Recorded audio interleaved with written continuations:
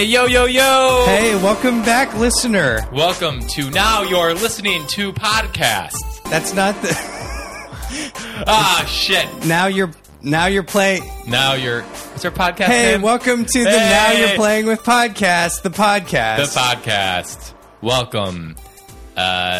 We're doing a third one. We as promised. Hey, you people are asking for it, so we can't not give it to you. This is a podcast where we go over all of the Nintendo Power magazines from beginning to end. Yep. Today, we are on issue number 3. The Track and Field 2 issue. This is November, December 1988. Wait, who are we? We should... Oh, yeah. Brett, who are you? Who am I? I am Brett. I am a writer in L.A. Yeah, my name's Weston. I'm also a writer in L.A. And we also like video games. Big fans. And I'm a fan of the Nintendo Power magazine. Yeah, because you're substantially younger than I am. And I was, I was young enough that I got in like 1990. Yeah, like magazines were kind of, I feel like a little on the out by the time I was growing up. Like I don't think a lot of kids were reading magazines. Yeah, they had the internet. Yeah, we had full internet access. We had that's really it. I think that's probably the big innovation. We had AOL. There were so many gaps in knowledge online that have since been filled in. The cover. Yeah. All right, well, I'm down to dive into it. So this is like the main photo on this is the Track and Field 2 image, and that's kind of main game for this. This is our featured game. To make track and field events look cooler, they have set the events at sunset at a volcano, and there's 2 shoes with rocket jets on the back running on a track in space or in the sky. It's cool because it's very dreamlike. It's like this very dreamlike track and field photo. And I used to run track, and so this is kind of, I feel like this is what my dreams of me running track again look like. It's like a combination of just feet. There's just feet. Like it's this weird dream world of track and field, and I feel like I've been here before. I've lived in this. The hell that is having to keep running even though your bod wants to stop. No, I mean I feel like track is actually the opposite. It's the most dick around sport of all time. Man, I ran track in junior high and I hated it and quit after. Really? Yeah. Oh, maybe because it was like maybe me and my best friends made it a screw around sport, but track is the only sport where when you're actually like doing it, you're just screwing around most of the time. Okay. Because you have like a couple events and then the rest you're just like at a random school chilling with your friends. Okay, that actually sounds really nice. Yeah, it's great. I'd guess that. Okay, so near as I can tell, what happened with this cover image, the reason that there is no actual runner, it's just shoes floating on the track, is that these are rocket boots, and like they're so below your center of gravity that when they tried to activate their rocket sneaks, I guess these are Converses. The person was thrown onto their head, so they're like further back on the track, unconscious. With head trauma. And like comedically, the boots just started running ahead of him like a cartoon. Yeah. I can see that. Are you going to do the soundboard sound? Well, yeah, we have a soundboard now. That's the biggest update for this episode. We've got some great sounds, such as... Yep. One other thing I want to point out on this cover, they had some dead space in the upper right, so they just filled it with this tiny little thumbnails of neon silhouettes doing sports. Yeah, it honestly just looks like a splotch. I did not realize what it was at first. It's a little bit of a gaffe, if I'm being honest. It's not very good design. Yeah, it's I don't know. I don't hate it, but let's move on. I think we've talked about this cover more than we really could. You open up the magazine and it's true. You get this is the same. Is it always the same photo? I think it's. I guess for now. I mean, the important thing here, this welcome letter on the next page points out that this is the premiere holiday issue of Nintendo Power. It's the holidays 1988, Brett. And you know what that means. It's here, where's the... It's Christmas in July. We're recording this in July. I don't know when you're listening to this, listener. But how familiar are you with the Sears catalogs? I'm really not at all. Like, that's... you mentioned that, and I'm like, oh, this is a completely new thing to me. Yeah, this jingling is annoying. I'm going to turn it off. So back in the day, instead of gift guides on CNET or whatever, the way that you found what you wanted for Christmas or whichever holiday you celebrate, Hanukkah, Kwanzaa, what have you, you got your 600-page Sears catalog, this brick that arrived in the fall. Yeah, you know what this is? You know what my version of this is? What's that? Sky Mall. Sky Mall? Do you know what Sky Mall is? Yeah, in the back of airplane seats. Yeah, you go on an airplane and there's a huge catalog of just the most random stuff of all time, and you can shop in the clouds. That is the pitch. You can while you're on the plane board, you can just flip through this really weird magazine that just has a bunch of weird stuff, and this felt like that. It felt like I was going through this old Sears catalog you sent me, and I'm like, this is just a collection of literally anything. So I thought, okay. Can we do a gift exchange? I know it's not actually the holidays, when we're recording this, but I got you some stuff. I did too. I mean, I've been in the holiday spirit. I don't know. It's July, but for me, it's Christmas right now. Oh my God, I'm so excited. It's Christmas. In the spirit of giving. Okay, let me get, what did you get for you? Yeah, please go first, and I'm going to get yours out. Okay. I just got you a dishwasher. It's $140, so... I mean, what kind of... It's just a dishwasher? Is it like a Sears brand? Is it brand X? No, it's just a dishwasher. I don't have anywhere to put it. Okay, well, enjoy it. Thanks, buddy. All right. Well, so this first gift, this is actually from your grandma. Okay. I got you the New and Old Testaments on cassette tape. Oh. So I got you the Bible on cassette. It's the two vinyl fold-out thingies full of cassettes, and when you get them together, you get a deal. So it's only $70. So okay, can't say I love yours either. All right, well, we're off to a great start with the gift giving. Maybe the next one will hit harder. Oh man, it doesn't feel like Christmas right now. Track and field too. All right, let's get out of this. You don't like your Bible tapes? I don't like it. All right. Look, I like to keep the Bible as far away from Christmas as possible. Oh, that's in my household. Jesus is the reason for the season. But that's literally where the rhyme came from. What was your family was that a part of it? Was the religious aspect a part of Christmas for you at all? Oh, totally. Yeah, we were raised Christian, so it's okay. very much there were gifts from the grandparents that were Bible on tape. Oh, really? Et cetera, things like that. Oh, man. Yeah. You had secular Christmas. I had, yeah. Christmas. I mean, we grew up half-ass Christians, and so Christmas was just Christmas. Fair enough. It was very away from any lessons or there was a sense humbling. There was a sense that the parents really wanted to. It's because we were all there, just screaming, Nintendo. We just Barbies, Nintendo, race cars, etc. And the parents were like, hang on, yes, but also the Lord. Yes. No, I was just screaming, I got a Wii! I got a Nintendo Wii! I'm so excited. Wii! All right, let's jump on our sleighs onto the next section, which is Track and Field 2. Features. So we're on Track and Field 2, which is the sequel to Track and Field 1. Did you play either of these games? I did. If I go to an arcade, I usually will play a couple rounds of Track and Field. So this really was, you said that in the last episode, this is a arcade game, an adaptation. I'm not sure, like any golf game or football game, they all merge together to me. There could be 50 Track and Field games, and I probably could, every time I go to the arcade, it could be a different game every time. But in my head, it's always the same exact one. So it's always very just... it feels kind of the original mini game collection, Yeah, so you didn't necessarily play this one. You played a Track and Field game. Could be this one. I don't know, but I always enjoy them because I like mini game collections. I like as a kid, I would just play Mario Party by myself. Oh man, which is sad. I know. It's really sad. I know it's sad. So there's a part of me that really likes mini game collections, and so Track and Field obviously hits that aspect. It's just right. I'm like, it's something I'm kind of naturally good at. Like, I'm good at just slamming the A button as fast as possible. That's pretty much. I mean, that's how actual track works, from what I remember, and that's also how these games work. Yeah.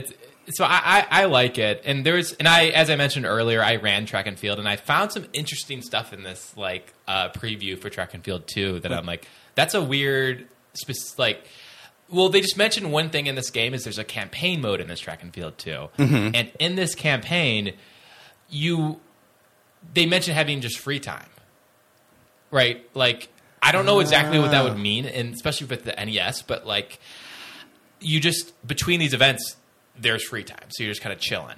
And I'm sure this being on Nintendo is really boring. I'm sure that's really boring, and it's not good game design at all. Yeah, so it's literally a part of the game where it's just like it's a timer counting down 25 minutes, and you can't do anything. Maybe it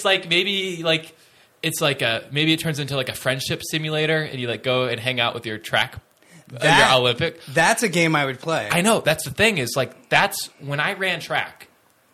Socially calibrated high school track team. Yeah, I was in high school. I ran track, and like, okay, so the actual running of track is okay. It was fine. It was nice to like kind of be good at something, and like that's kind of what sports is. Like you're like, oh, this is fun to like get to do that. But that's not why I really liked it. What I liked it was the free time in the middle.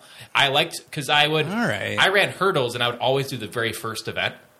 And then I would just have a free day with my buddies for just a whole day, and I would just kind of screw around and dick around on the field. That's insidious. Yeah, so I would just had no idea. Do one thing and hang out and like just make trouble with my buddies, and just like it really was just track for me was literally just a hangout simulator. So I would love a track and field game that really like says, "Hey, you do your event, and then you're just hanging out with buddies," like a kind of like a Persona kind of thing where you're just. What if it's even got a angle? Did you ever play like The Escapists or what is it? What's that top-down roguelike game with like a city setting? Anyways, like The Escapists, where you could literally like break into the school because it's on a Saturday. Oh yeah, and go like run around like hellions, destroy things. Yeah, and I'm sure this does not do that, but. That is actually a game that I think would be really cool, at least for me, as someone who ran track. Like that would be a very interesting experience. Well, this is the Olympics. You know what Olympics game I want to play? Like, I want to play an Olympics game where, yes, you're competing in the sports, but that's like choose your own adventure, and it's done in like 5 minutes, like you said, and the rest of it's free time where you're hanging out in the Olympic Village. Yeah, how cool would that be? And partying with other, like, the world's fittest people. You can go party, and like you have like if the happier you are, the better you're like you have like different things you have to manage. You can cheat, you can take steroid, you can like drug up before the events. You've been training for 4 years to be here, and so in a normal game you would have meters to manage, like visual novel style, where it's like you have a vitality meter, which is like how many dates you can go on. But because you've been training and not socializing for 4 years, your vitality meter, it's like off the screen high. So you could go on like 12 dates a night. Yeah, you can. That'd be great. You could literally, by the end of the game, marry every single opponent. Yes, marry every single opponent. Okay. Yeah, that's it. I really just thought that was like a cool like little detail of it that I'm sure isn't cool when you actually play the game, but I'm like, that's interesting. I would love to see that in a different track and field game.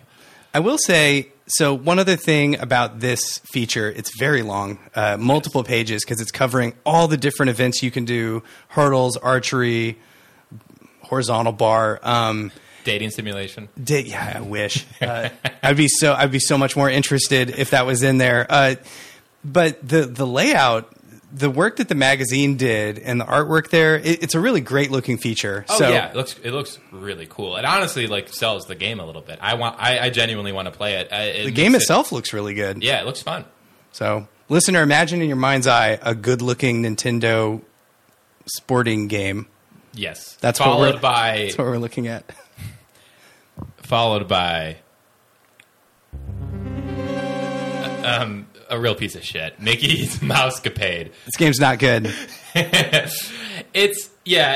We probably don't need to jump on this for too long. It's a bad. I don't know anything about this game. Is it known as a bad game? It's a bad game. Yeah, and a friend of mine had this game. It was not. I think it was a gift for his sister for Christmas when they were little. Okay, yeah. Nobody wanted to play it. It's like a children's game that, like, they're like, well, the kids who are going to play this are too young to understand what a good game is. So let's not even make a good game. But the crazy thing here is, in these magazines, in the Nintendo Power magazine, like, games get little sections where they get little walkthrough guides. That's kind of how they show off the game. It's like... Yeah, you get a great map, and they've taken photos Yeah. of each screen of the game, so you get this long pasted together stream of photos that's like your map of how to get through the level. Yep. So it's like a really in-depth map, and they'll like point to certain sections and be like, here's the goblins, and here's a tip. Be on how to careful beat about the this goblins. waterfall, buddy. Yeah, and they just give general... It does seem like useful advice, where this is just nonsense. It's just a bunch of images that are like different colors, and they don't even fit well together. It's like the most jumbled map I've ever seen. And the hints and like tips they give you are just, be careful. Watch it. It's not real information. It's just sound effects. Yeah, and in their defense, the game is probably part of the reason it doesn't look super inspiring, because the game is made up of numerous identical-looking rooms. Yeah. And then there's an identical-looking series of forests with some very mediocre-looking... It's just not... Look, Mickey and Minnie Mouse, lovable, but not necessarily... Like, you love the idea of loving them. So you don't have a great starting point to begin with, I would argue. Yes. As a fan of old-school animation, give me some... That's a good point. Give me some Looney Tunes over some old Mickey Minnie cartoons. Because making these is probably a lot of work, and I'm sure, like, the way I work as a human being is when I'm really passionate about something, it's easy to work. It's easy to go above and beyond. But I'm sure there's nobody out there in the world who is capable of making a walkthrough for this game, because it's just... Yeah, the people at Walt Disney Interactive or whoever made this, you just know that the entire office was just depressed. Like, you just walked in and it was just a bummer. What are you working on? Mickey Mouse-capade. Yeah, that's actually a good point. Okay, I'm going to be a little less harsh on these people because, it sounds like a rough job. Our hearts go out to both the team that made Mickey Mouse-capade and the team that made this layout for the magazine. I'm good to move on. This really just gave me a headache. I was like, looking at this gave me a headache. There's no need to hang out in a depressing environment. Let's move on. Like, hopefully the next thing will be something that will revitalize us. Let's be hopeful. Howard and Nestor. You know that's not the case. No, it's not. It's Howard and Nestor. It's a real double fist punch to the face. First Mickey Mouse, and then Howard and Nestor combined as one. It's a double-wide Howard and Nestor trailer park trailer. It's 2 pages of Howard and Nestor. I don't know who was like, we need more. But Howard and Nestor, like a parasite, have at this point really dug their feet in, and they are growing. I'm worried that in 20 issues, the whole magazine is going to be about Howard and Nestor, because they've only expanded and gotten bigger since the beginning. So I started reading this 2-page comic, and I got halfway through, and I had two reactions. One was, where the fuck is Howard? Because he's not in the first page, because it's just Nestor doing Castlevania stuff. And the second one was I started to get really depressed, like I did watching the most recent Star Wars movies, where I realized that Howard and Nestor, like the Star Wars movies that Disney puts out, are going to be with us for the rest of our lives. I know. Yeah, yes, as I said with Parasite, they're also parasited in my brain. They're Nestor, Howard and Nestor are kind of like the icons, and like... Well, they're like the magazine's mascot, because of course, as you know, Howard is based on Howard Phillips, the original gameplay counselor, the game master himself. In real life, apparently a decent human being and a shrewd business guy, shrewd voice of the company. In the comic, and Nestor, who's this fictional kind of troublemaking kid. Yeah, Nestor does not listen to advice, and also doesn't think things through very well. I think so. In this issue, Nestor has broken into someone's home, from what I can tell, and Yep. Yeah, he just marches in and says, "Ask me anything, I know it all." And these kids, who are not named, unfortunately, because I would like to know more about them, this girl and this boy. Anyone else? Like, anytime I see another character, I'm like, can we please change protagonists here? Can we do a protagonist? Who are these? Hey, what's your life like? Where do you live? Where do you go to school? What games do you like? Anything? The bar is so low for characters in this comic. If it's Howard and Nestor, you could be anything. You could be like, hey, I'm Jerry, and I've got 3 plants, and I don't water 'em. Jerry's great. You're the new star of the comic. Jerry's great. I mean, it's basically John and Garfield, right? It's about that level. And John's a great character, arguably the best comic character who's ever lived. John's great. And I like Garfield, too.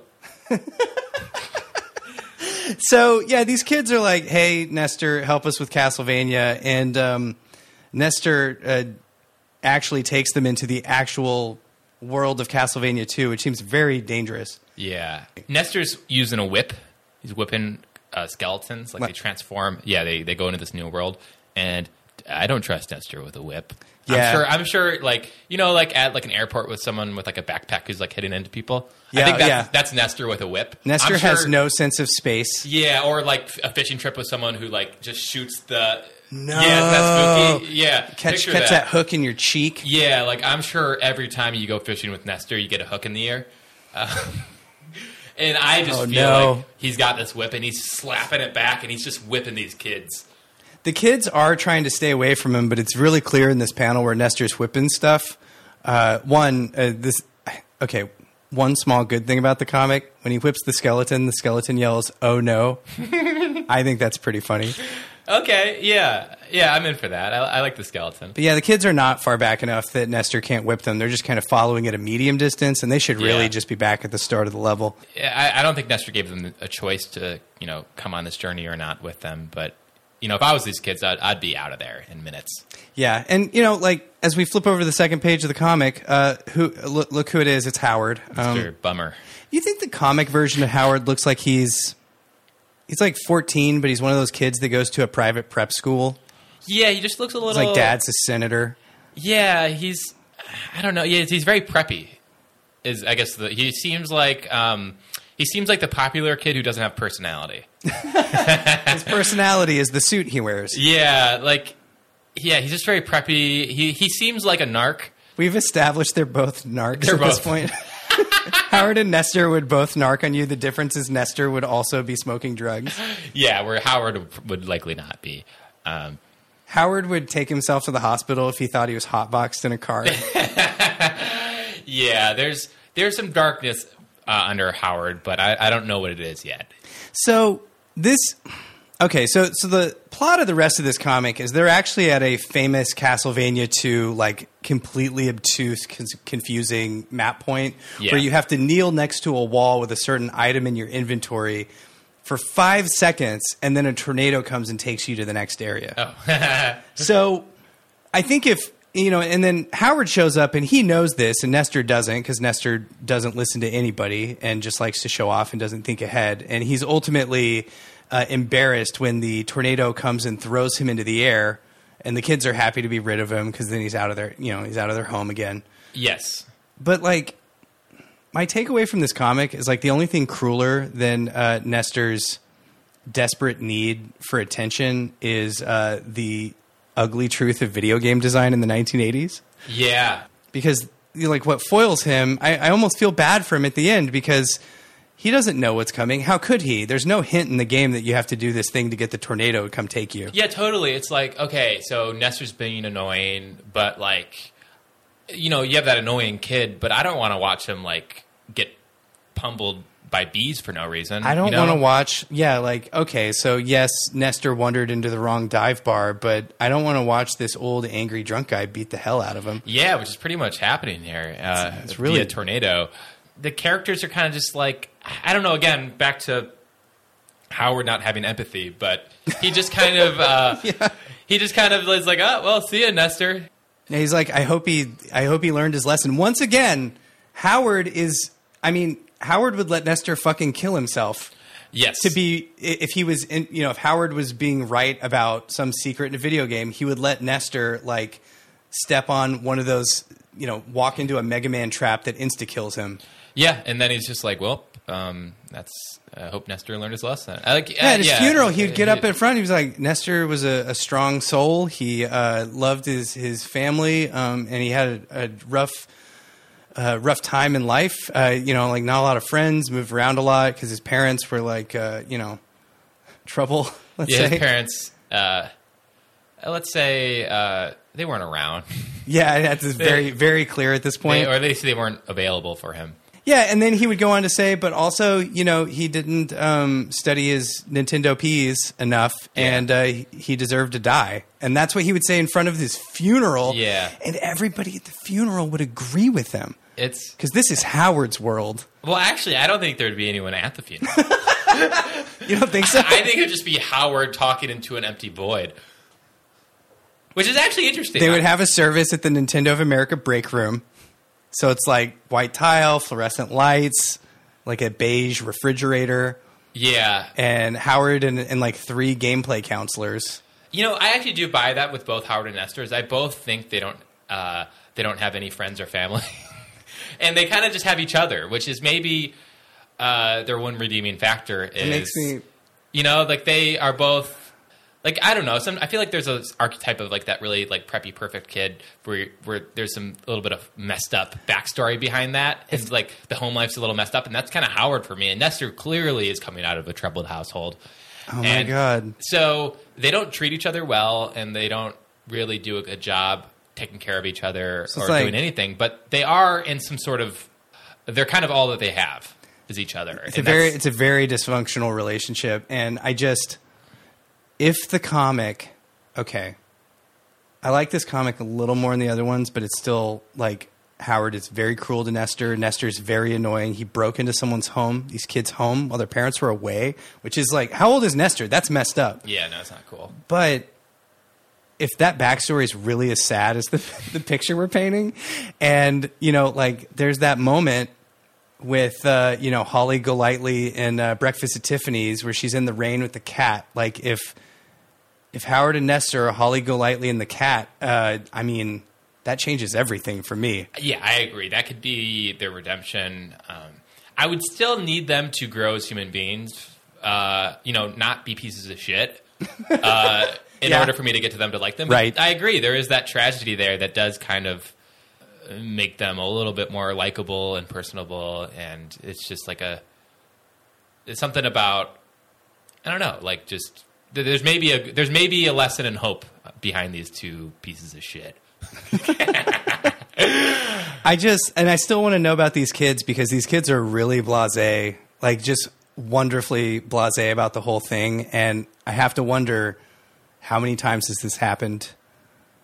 And they probably know what's really going on. We need to find these kids and talk to them about, what was up with Howard and Nestor. Yeah, it'd be interesting getting an outside perspective on them, and maybe everyone in the town is yeah, it's pretty sad. It's these 2 kind of, this is a Kansas dumpster town baby kind of situation. We got 2 dumpster babies. It's a town of 3,000. Everybody knows everybody. And, these 2, the blue-haired boy and the little red-haired girl, live in this house up on the hill. And it wouldn't be a hill in Kansas, would it? Yeah, maybe. I don't know the geography of Kansas, personally. It's Howard and Nestor, kind of run that. They think they run the town, but really they just run through it. Yeah, totally. So, yeah, I'm interested. There's clearly a lot of depth behind these comics. Yeah, I'm there's so honestly much thought shocked and depth behind these. I was so hard on these comics before, but now I'm just fascinated. I want to see where this goes because I can tell that there's so much more the long game here. Yeah, there's so much more to learn about these characters. All right. Do you have anything else on Howard and Nestor? No, I'm not even glad we're moving on. I'm wistful. I want the next script. Yeah, I'm ready for the next script. I'm ready for more information because I really think they're building towards something big here and a potential, honest to God, and they're not anywhere close right now, but some sort of redemption. I think that's the long game here. I'm going to expect it, and if I don't get it, I'm going to go back in the trash bin. All right. So let's blast on to the next section. Yo, it's Blaster Master. We talked a little bit about Blaster Master last episode. Yeah, we went over Blaster Master. It's honestly a cool game. It seems pretty fun. Blaster Master is very hard and very cool. And I just want to point out, that the story of the game in the U.S. is still about a boy whose pet frog goes down into a cave and becomes a mutant. And judging by the artwork, that boy with the pet frog is, I don't know, he's like 28. Yes, and they give a little synopsis of that plot in the top right here. So if you read the text, the little white text at the top right, it kind of goes over, hey, the weird frog story, which is cool. Jason loved his pet frog, Fred, And more than anything. To like compare this to the Mickey Mouse one, so this is clear. It's an example of, hey, this game's good, and it also reflects in the little walkthrough we get. Because if you look through these pages, which again is just like maps and tips and stuff like that, right? It just looks really like the design of it looks a lot better. It's a lot sleeker, a lot better. It's actual tips. Well, and again, like we were talking about with Mickey Mouse Capades, the artwork, Blaster Master is a great looking Nintendo game. Like, I think it still looks really good as far as 8-bit games go, and the layout reflects that. So, the thing that they're commenting on is in the thing in the magazine. That's like clever and meta to say, right? Yeah. Okay, great. And if you keep on going through it, we're going to hit a little gift section. Oh, dude. Okay, so because it is the holiday issue, I guess Nintendo wanted you to have gift ideas. And it's a mix of merch and some controllers and accessories for your Nintendo tapes, sleeping bags and stuff. But I got to be honest, Brett, I think this stuff sucks, and I just got you something else from the Sears catalog. Oh, that's a good call. Hang on, where's the? Here we go. You ready for the second round of the gift exchange? More gifts. More gifts. More from the Christmas spirit. More Christmas spirit coming your way. Now that I got the Bible tapes out of the way first from Grandma. Yeah. This time around, I wanted to get you something functional that would last you for a long time. Okay. Because, like, you're growing up and going out into the world and doing things. And I saw they had some leather jackets. So I got you a superbly soft, buffed cowhide leather Oakton Limited jacket. Wow. This stop that jingle. I just want to show you the picture of this cool brown jacket. Okay. You have a cool life partner with you in a different colored jacket. So just consider for a moment that, now that you have this jacket, this is a Sears jacket. You'll be able to buy another one. It's pretty nice. I actually like this jacket. Yeah. So you've got a really cool leather jacket. It was like $144. Wow. Yeah, this is it was on sale even. Huge step up from the last one. This is really nice. All right, so yeah, thank you very much. You're welcome. This has been a great Christmas. Merry Christmas. So actually, the package I give you, I feel like I need to explain the packaging a little bit. Okay. So you grab it, and I want to at least point out, like, the packaging is kind of messy and it seems hastily thrown together, right? Okay. So like, all right. It just seems like while you're taking a bathroom break, snuck off and like wrapped it, right? Yeah, it does. It does kind of seem that way. Yeah, and so you open it up, and it's a bunch of Bible cassette tapes. You son of a bitch! I already have these. Yeah. I already have these. I regifted from earlier in the evening. These are the same ones. I need more eggnog. I'm just going to be point blank and say what I did. I regifted your gift I did not want. Now I have 2 sets of Bible tapes. I guess I have no choice but to re-gift these to somebody else. Can't give them to you. You'll just give them back. But I do like the jacket, so I appreciate it. I'm in the Christmas spirit. I'm feeling bad. I thought I wasn't going to like your second gift, so this re-gift would be a little bit less of a guilt thing. But I feel like a total Howard right now. Should have gotten you. I was going to get you a hairdryer for your first gift because it's the 80s, so you need something to feather that hair out. Yeah, man.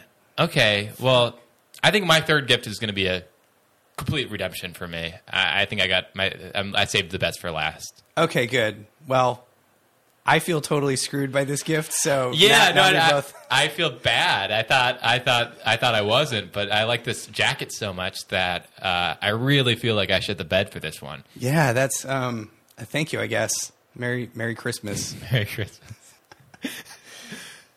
All right, and then we go on to the next section outside of let's get out of the spirit.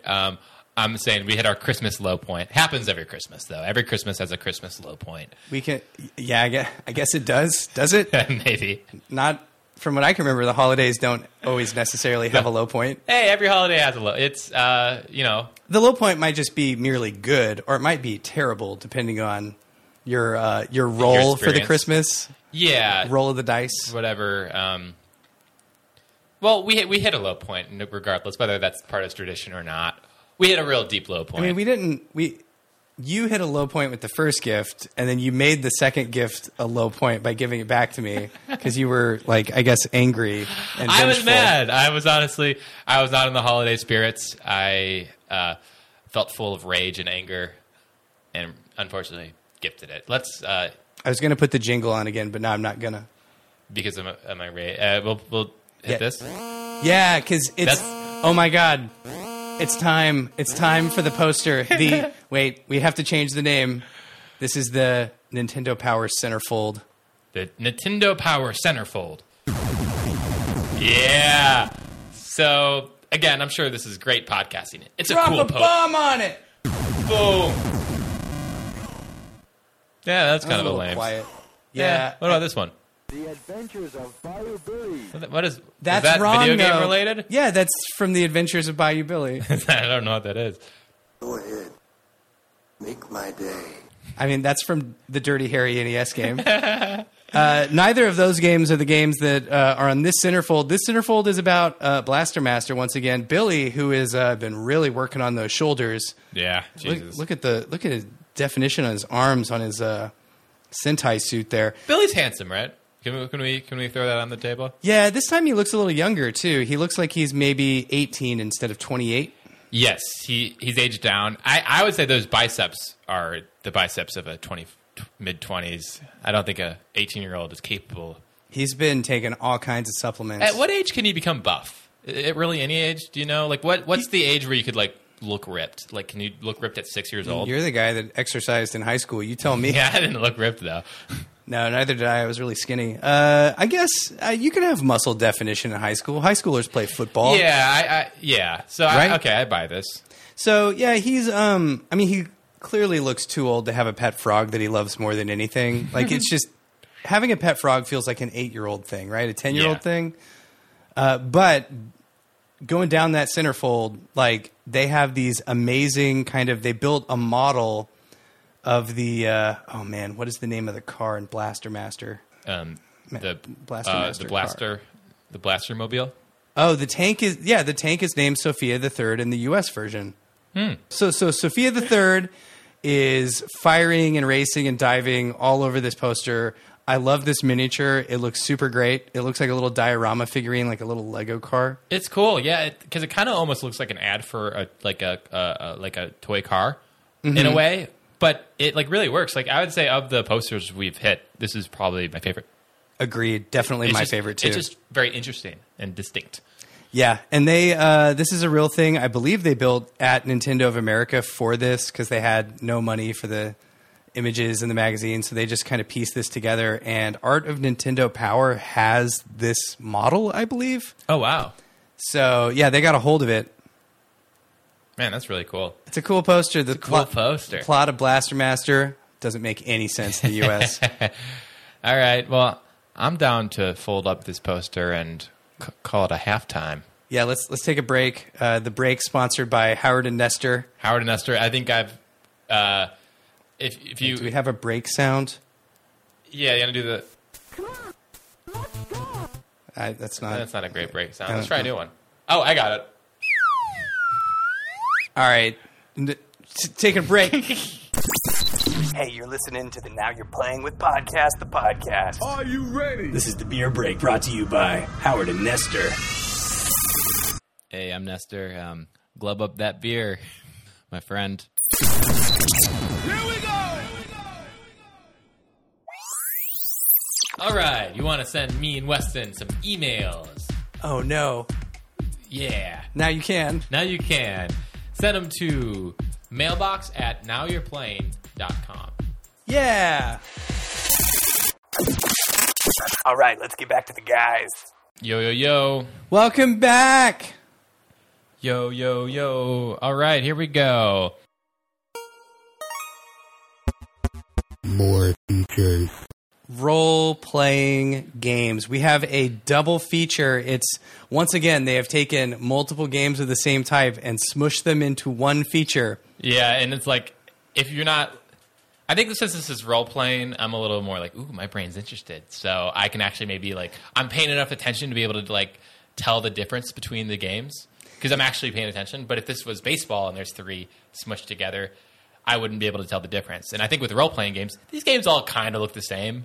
They do. Yeah, that's another... Yeah. So the people that created Nintendo Power risked, again, creating a feature where that's just incoherent because it's multiple games smushed together. But this time they did a better job because they talked about one game, which is Ultima, and then they talked about another game, which is Legacy of the Wizard. They're actually separate in the feature. Yeah, they're separate enough, but I could still see someone who, like, if you're a person who's not immediately interested in role-playing games, and this is actually, I think, an interesting part of this, is they're kind of, I don't think the term RPG is super known at this point. Like, they felt the need, like, they start the section by saying role-playing games, and they have the need to have a paragraph describing what a role-playing game is. Collect items, gain experience, increase your strength and ability. Nowadays... that could be any game because all games have RPG elements in them. Totally. And so I'm sure at this point, and I don't know, I guess I wasn't like a kid at the time or living at the time. I was not alive at this point. It's true. You were not. World. I was barely alive.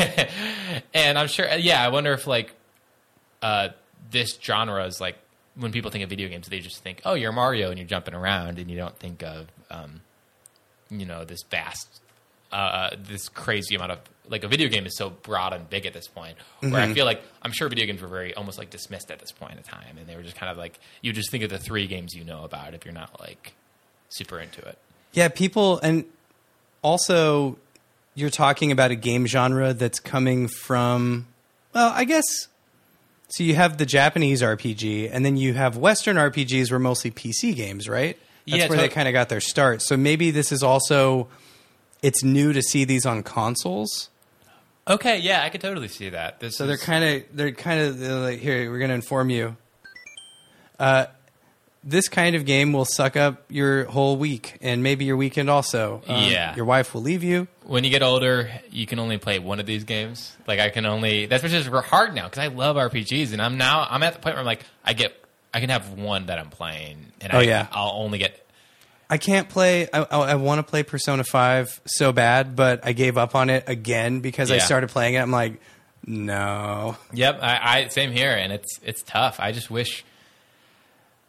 I guess the next step over this would be like an MMO kind of game. I'm like, I just can't. There's no version of me because it's hard because it's just like this is the only game I'm going to play for a year. Then Yeah, my manager at my Destiny 2 job has been leaving me voicemails being like, "Hey Weston, we could really use you on the moon. Are you gonna start playing?" So I just keep avoiding. This is how I quit work at Best Buy back in the day. Also, I just stopped showing up for 2 weeks. Really? Yeah, this is apparently how I deal with jobs I don't want to do anymore. Because I just stop communicating and withdraw. Yeah, I feel like I always with jobs go way longer than I should have, and then I suddenly have a moment where I'm like, oh, I'm freaking burnt out right now. Hey, Weston, buddy, Brett's on the moon alone right now. Are you gonna go help him out with the Pit of Heresy? Maybe you gonna do? Nope. No voicemail. See Brett at a party, and it's really awkward because he had to do the dungeon alone. Yeah.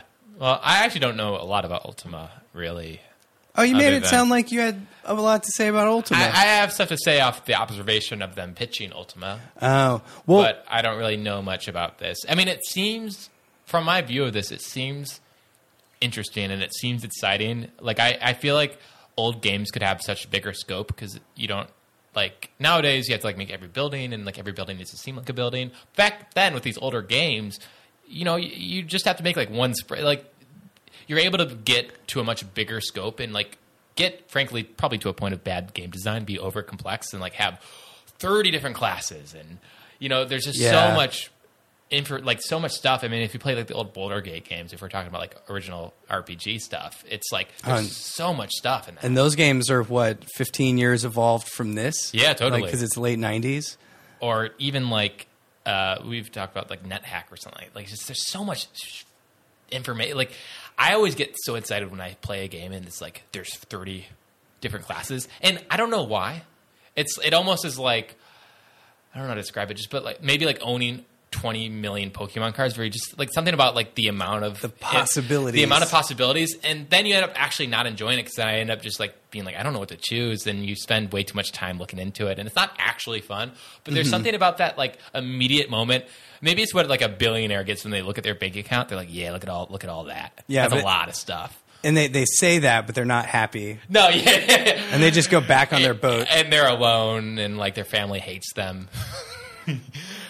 But yeah, it's something like immediately in this game, they just have a huge list of, or a decent size of the different, I guess it's 11. I guess it's not crazy, but that's more than any game nowadays. Yeah, so you have all these occupations. I mean, it's very much, this feels like Dungeons and Dragons, of course, because these games, I think, on many levels are trying to emulate like what pen and paper role playing Totally. got us, so Yeah. that we can all pretend to be in Lord of the Rings. Is that why? There's probably a why, because D&D, I haven't really played a lot of it, but it seems like it is a game where there's a lot of stuff. Like you could be.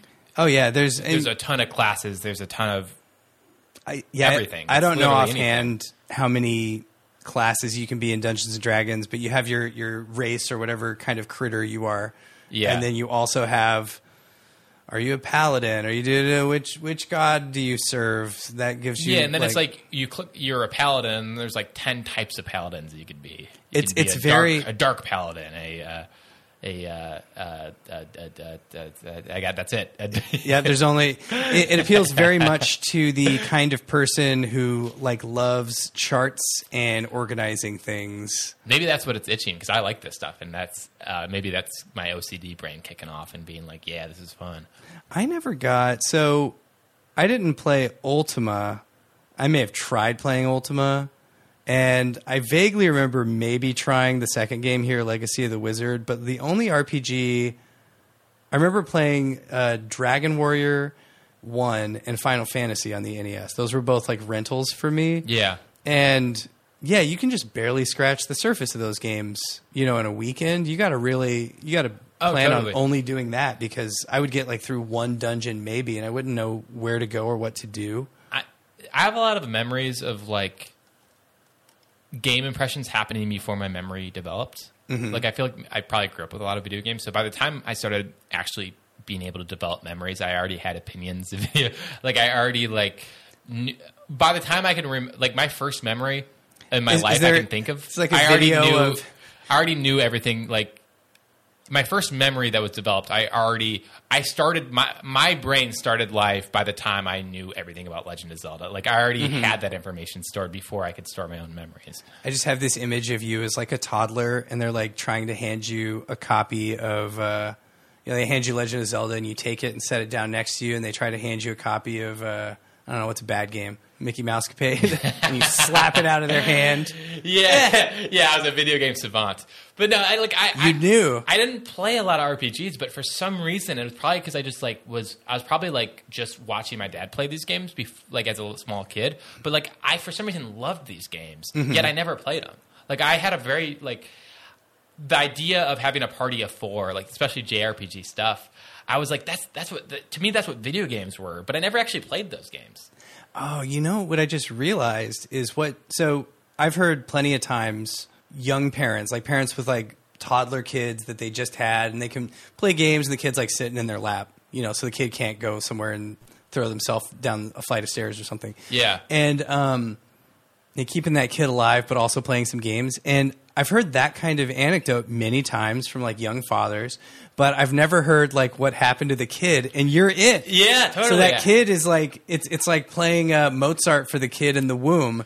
You're just picking up Final Fantasy tips. Yeah, when I was in the womb, I was just hearing the Legend of Zelda theme song. It's a natural. So I'm wondering what would you have picked up as natural and proper it's probably, for red mages? It was probably a lot of PC game. My dad was probably playing a lot of old school PC RPG games, and he probably just had me in the lap trying to keep me alive. Like parents do. And that's what I'm going to do. Yeah. I'm for sure, whenever, you can always get like when you're up kids, like that's what I mean. I don't know what it's actually like to be that far in being a fucking adult, but You got time. Yeah, I know. I don't feel pressured or anything, but it always does feel like I'm like, ah, shit. You have a kid and you can't do anything. But the nice thing is, like, you always talk about like, oh, you don't get sleep. You're always up, all that stuff, but when you're doing that, you're also playing video. Like, I always hear people who are gamers, you just have the kid in the lap, you're playing a video game. When you like have to just stay up with your kid when it just isn't sleeping, you just play a video game. Yeah. To, like, and that sounds kind of fun. Until they get old enough that you really shouldn't be playing certain games around them. Yes. It's like, 2016 Doom, like the new Doom games maybe is a little bit much for like a kid who can process what's going on the screen. You're just going to give them infinity nightmares. Yeah. Oh, well, and one thing I thought was interesting about Ultima was the five races you could be. Did you see? Where is that? It's on the human, elf, dwarf. Okay, yes. Yeah, you so, want to go down this list? Yeah, let's start. So the first race I didn't see this at all. Yes. Oh, it's great. Wow. The first race you can be is a human. The next, elf. And then after that, dwarf. So the standard stuff. The next one is a bobbit.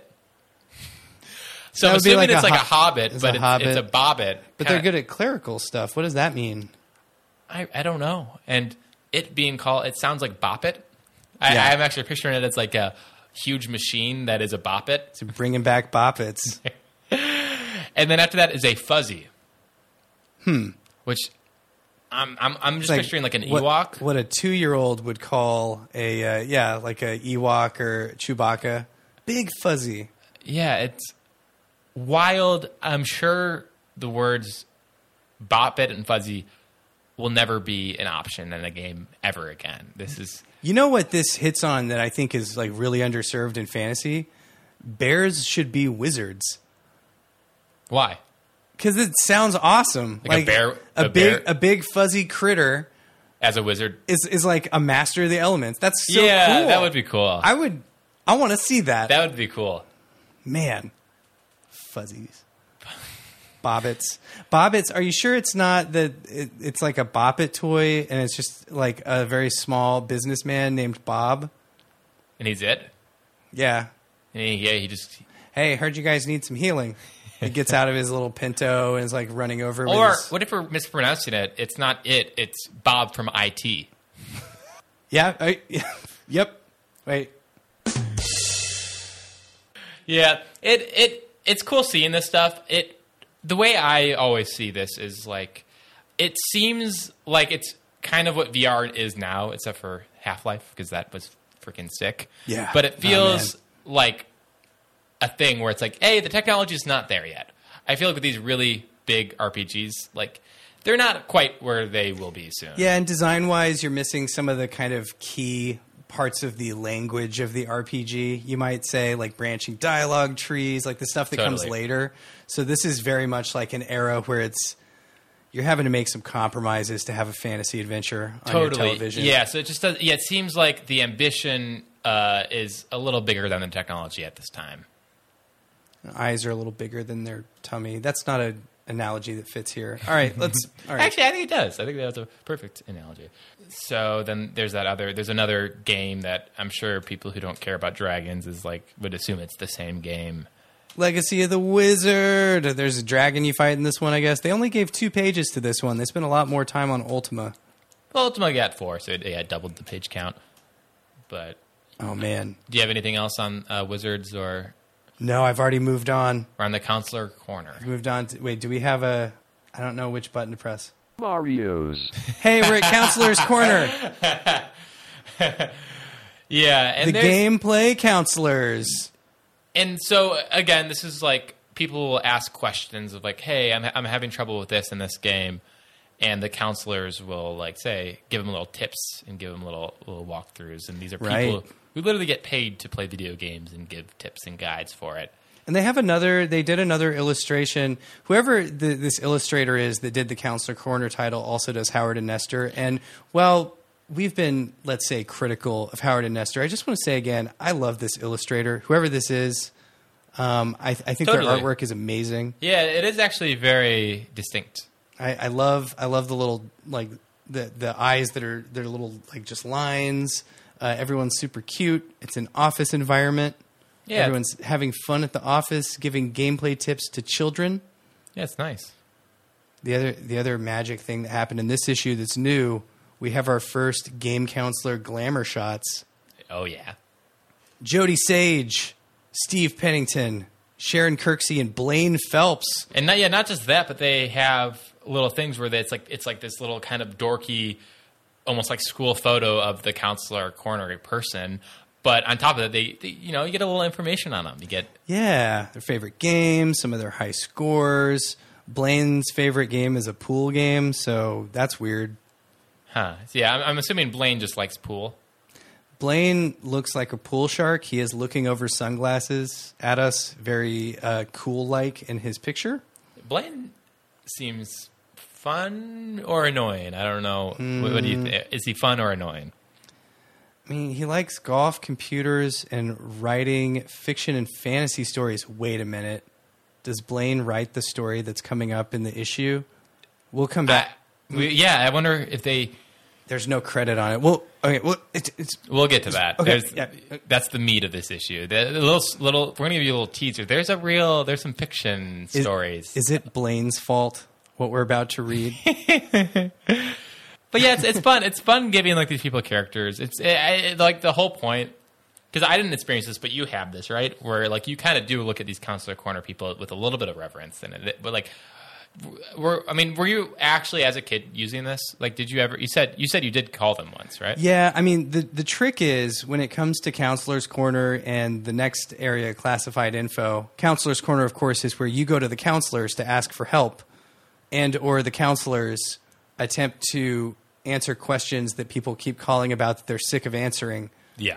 And then in classified info, the counselors come to you. Unsolicited codes and tips from games.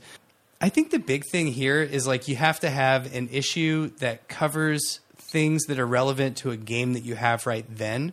Yes. And there's a lot of Nintendo tapes out there. So I would say on the whole, these were interesting to read, but not immediately useful most of the time. Just because odds are you don't have the game? Or Exactly. Or if I do, I'm not dealing with that specific part. So it was more like a glimpse into what it's like to have a problem with Metal Gear. Totally. And sometimes they're just Easter eggs. In fact, one of the cooler ones on this is just straight up a glitch, I believe. And I actually, I enjoy that stuff. Like, I enjoy, even if it's a game I haven't played, I maybe this is the nerdiest thing about me, but I enjoy, like, if there's a YouTube video saying top 10 Easter eggs in video games of all time, I'm going to eat that video up. I'm going to taste it. I'm going to swash it around my mouth. I'm going to have a good time. Can I blow your mind? As your co-host of a podcast about old Nintendo magazines, I also love those videos. I'm a big fan. Okay, so far, 100% of people like those videos. This is confirmation bias, though, because the two people hosting a Nintendo Power podcast would, of course, be fascinated by video game minutia. Oh, man. Yeah, I'm like, I'm always embarrassed when, like, my YouTube algorithm starts feeding me those videos.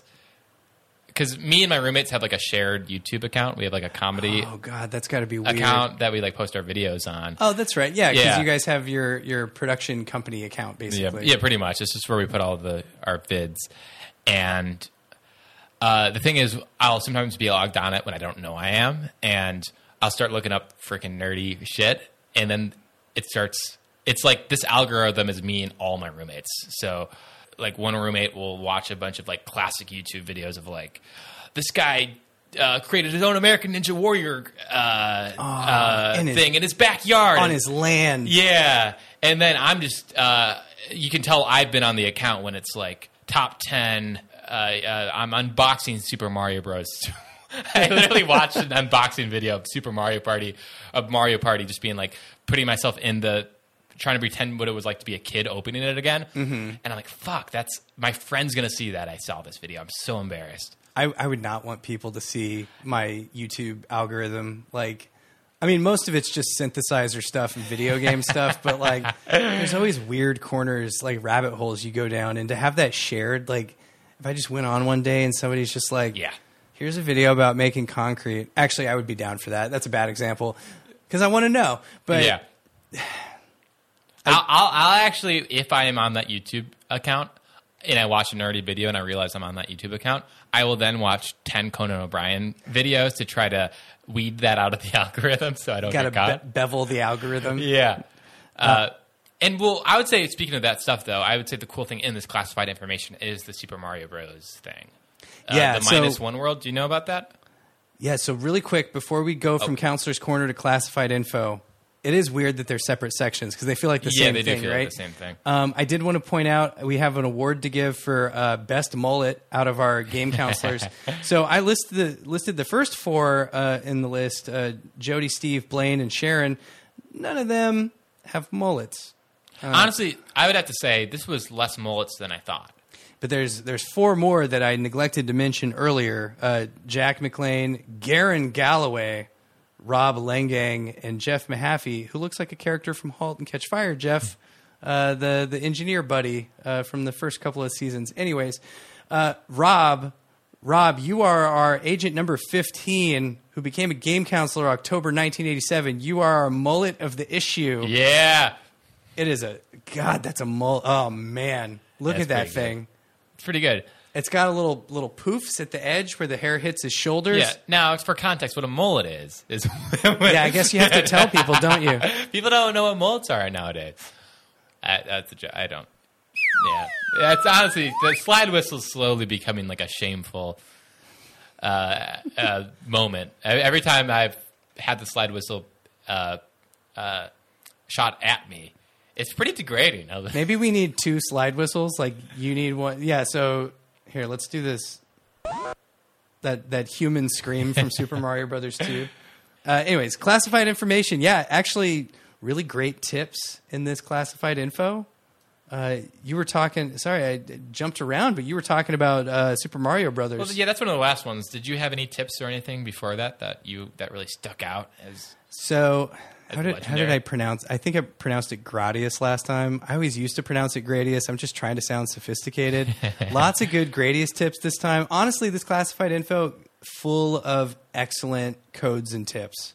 These codes are great, and one of them isn't even a code. It's kind of just it's a glitch. The infamous Mario Brothers glitch. I don't know a ton about. I don't know. It just seems. Correct me if I'm wrong, but you're able to.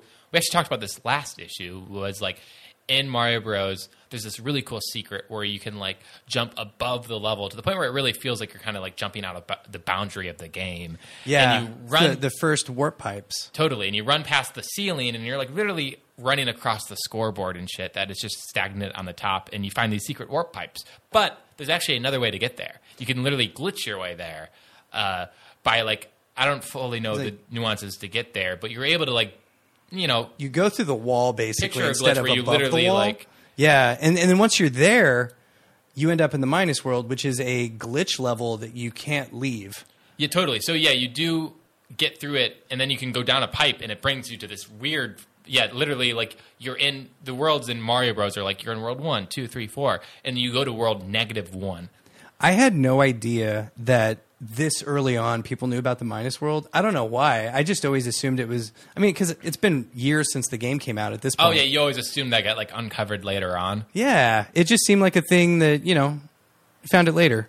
Yeah, because I also think like nowadays it's probably easier to find that stuff because of the internet. People are able to like work together and like if someone finds it out, they can just easily post it. Totally. Where yeah, it seems like it'd be a little crazier back in the day to because it feels like the only people who are capable of like reporting this are the counselors themselves. Yeah. Have you seen any? Actually, while you're doing, have you seen any videos, or do you understand why the glitch happened? Like, do we know why? Oh, the minus world glitch? Do you know like why the programming? Like when you do this thing, it brings you to -1 world, which is this underwater endless level, right? So I don't know why glitches work the way they do, but I'm endlessly fascinated about the ways that they work. Yeah. Because Pac-Man has a kill screen that's like broken and glitched out because it's literally the end of the data on the chips for the cool. game. Screen 256 or whatever, where it's only like half made and you can't get past it. I also remember an anecdote from the 3DO days. If you know the 3DO, 3DO's hit game starring Kirk Cameron, The Horde. Now you're playing with podcast regular Kirk Cameron, starred in that game, in the FMV segments. Apparently, there was a glitch in that game that made it into some anecdote I read somewhere where, due to how the game was programmed, there was a bug where the creatures in the game were actually getting out into the code and eating the code. What? Which doesn't make any sense. That doesn't make any sense. Yeah. That sounds like a rumor. And yet here we are. Wow. They said it, so it must be true. So yeah, that would be a great excuse to have somebody on who understands that stuff more. I would love to hear like the cursed ways, because I know people will glitch out games now to do speed runs and stuff by doing things with the ROM that are impossible, like pressing a button so fast that the game can't process it. Totally. Things like that. And if only the world, I guess the world does work like that, because you have like fusion power and things that shouldn't happen, where it's like if you do enough stuff to an atom, it'll go crazy. Yeah, no, I think innovation is just real life glitches. That's what I call it. That's what I call new technology, is a real life glitch. We live in a simulation. I think the first glitch ever discovered was fire. Yeah, fire is like it happens in chemical reactions. Like it happens in the subatomic stuff. It's like, man, if I shoot a proton at this thing, it bursts, and then I can enter another dimension. Yeah, which is a real thing that's happening. I'm just kidding. I'm about to tell a lie. Yeah, at the end of the day, glitches are cool. Glitches are cool. Let's talk more about glitches on our pod later if we do more episodes. Well, it's too bad this is the last episode of the podcast. Unfortunately, the last episode, but unless some sort of glitch happens, and the next section. Oh my god! Hey, here we go. I have that Smash TV blurb takes us to Nestor's got a grift. Yeah, well, pretty actually.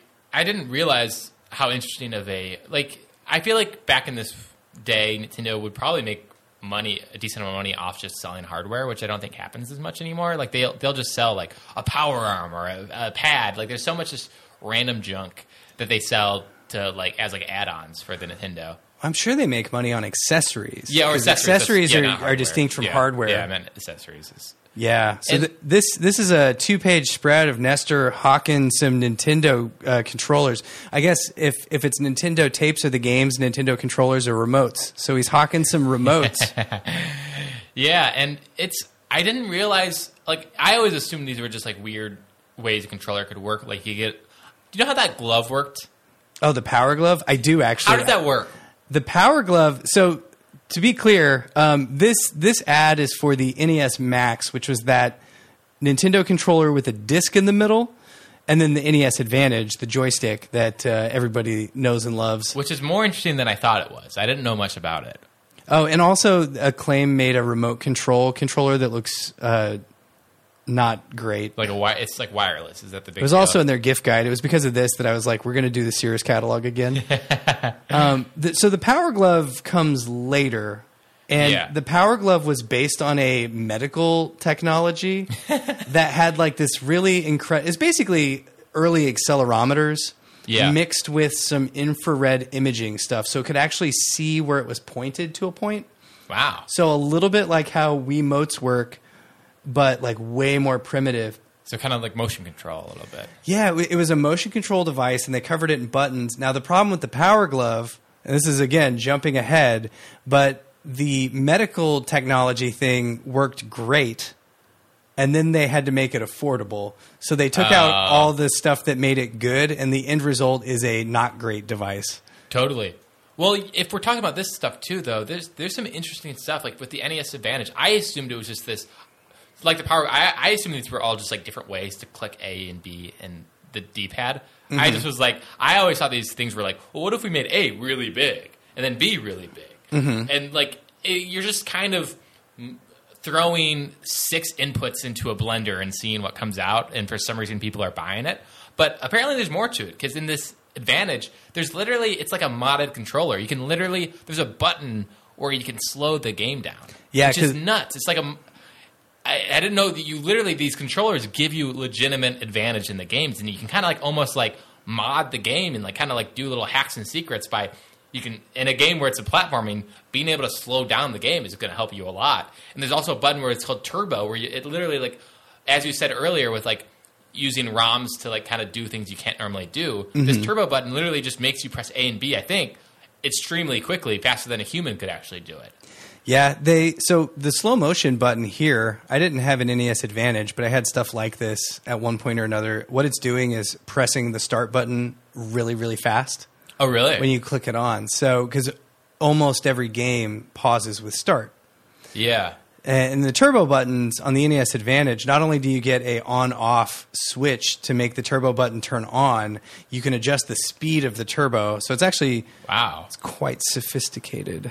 I remember like I had a friend who had like a modded Xbox controller. Really? Yeah, he had an Xbox controller that had a button on the back of it that he would click, and it would do something like this, where like in game it would give him like, it'd make him shoot really fast or something like that. And so when he played Call of Duty or whatever, he would be better than everyone else because he had specific buttons that did cheater. Yeah, totally. And like, did you never have experience with like that kind of technology and mods on controllers as a? I never modded anything. I definitely have, for my PS4 controller, I have the back bumpers because in my mind's eye, in my mind, I was like, I want to be better at Titanfall 2, and I bet people will still play the game. And the truth is, the only people playing Titanfall 2 are good enough that the back bumper doesn't help me. Yeah, I actually just beat the campaign of Titanfall 2, and I'm not going to play online because I'm like, everyone's going to kick my ass. Dude, the multiplayer in that game is so good. I should try it. The campaign. All we're I a little want. off topic, but the campaign was awesome. Yeah, that game's incredible. Play Titanfall 2. It's like $1. You have no excuse. It's as good as a good Mario game. It's as good as Half-Life 2. It's insane. Oh, man. It was insane. But yeah, I just always thought, like, modded controllers and controllers that literally, like, because I guess a controller essentially is just a thing that transmits input. Mm-hmm. And it's cool to start thinking about ways to, like, make a special controller. Like, as you said, like, the slow motion is pretty clever. And to be able to be like, okay, well, it's really just a device that does input. How can we, like, figure out cool secret way? Like, because you could have a controller, like, when you play, like, Gears of War, when you reload, it's very specific. Like, you have to click a button once, and then you have to, like, time it to click it again. And it's like, if you time it perfectly, you do, like, a quicker reload. And you could mod a controller to literally just do it perfectly every time if you click a certain button. I just realized this is a before your time thing. Like, having weird controllers was very much of the 80s and 90s. Totally, yeah. And that was, like, super common. When I got this, like, when I was a kid, having an NES Advantage was, like, illegal. Like, if you had an NES Advantage version on the Xbox 360... You're going to jail. You're going to jail, yeah. You have to literally go through, like, a drug dealer to get it. I feel like, yeah, you're more likely to see, like, modded systems, like consoles, like an Xbox that's modded so it runs, what was that old open source media player? Are you talking about, like jailbreaking it, or? Yeah, you, like, jailbreak a system. Like, Yeah. I feel like that's more common than modded controllers now, unless you're, like, super specialized, like, I need this controller to work a certain way because I'm one of the 5 best players in the world at X game. Well, like, a real modded controller, too, is a lot more complicated because you actually have to, like, build extra buttons onto it and stuff like that. Like, Yeah. if you mod your, like, if you jailbreak your iPhone or mod your, like, Wii, or, get the homebrew channel on your Wii or whatever, it's pretty easy, and, like, you just put an SD card. But, like, for these controllers, you actually have to build something. That's true. Yeah. Man, it's taking me back. Yeah, this kind of stuff just does not exist anymore. Yeah, it is cool. The closest thing we had in the aughts maybe is the air conditioner controller that Mad Catz would make, where it's like, it's got vents and a little fan, so it blows air on your hands, man. So if you're... That's cool. Yeah, Sweaty, we got you. Well, I'm sure this is something I'm not, like, super into, because I know, like, nowadays there's, like, a lot of, like, you can just buy, like, an emulator, like, device, like a handheld thing, and I'm sure if you, like, went and looked around, you could get some crazy ass modded controller like this. It's just not it's not licensed through Nintendo anymore. Yeah, even people like 8-Bit Do are not doing turbo controllers.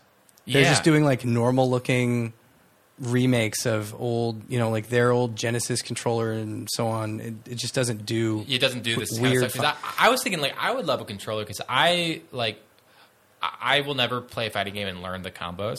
But if there was a controller that you just pressed one button and it automatically inputs the combo for you, That'd be fun for me. I wouldn't play competitive and be a jerk about it, but that would make the game more fun for me. And it'd be interesting to be able to like mod your own controller in this way.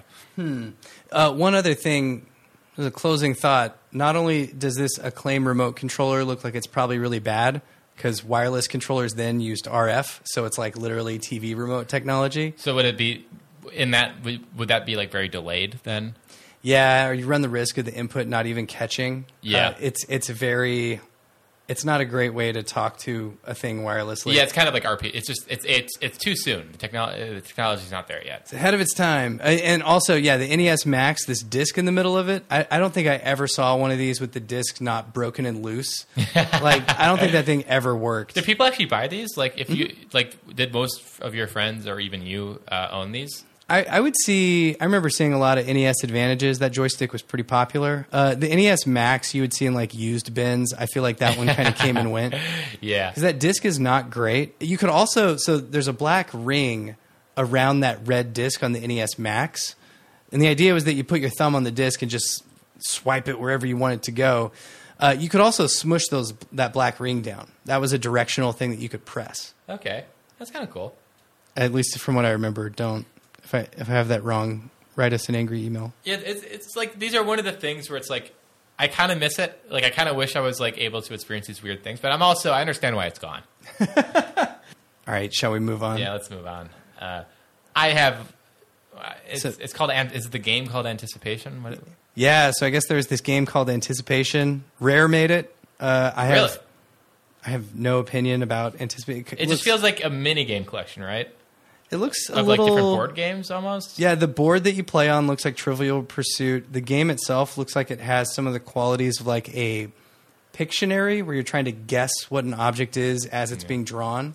More like just a total bore. Yeah, I mean, maybe this game is good. Yeah, it doesn't look immediately fun, but that's the tough thing with Nintendo games is you really can't get a vibe for it unless you play it. I feel like. All right, and then we're gonna skate on to Blades of Steel. I played some Blades of Steel when I was little. I like this game. Really? Are you sure it's not any other hockey game? Yeah, you can again, tell this every hockey game is the same. Blades of Steel had fighting in it. That's how I know. Ooh. You could start a fight and beat the hell out of a guy, and then the other team has fewer players. Oh, that's actually pretty cool. Yeah, Blades of Steel was same. What was this Konami? Same company as Double Dribble. Yeah, Konami. These are fun games. Cool. Yeah, honestly, like you can.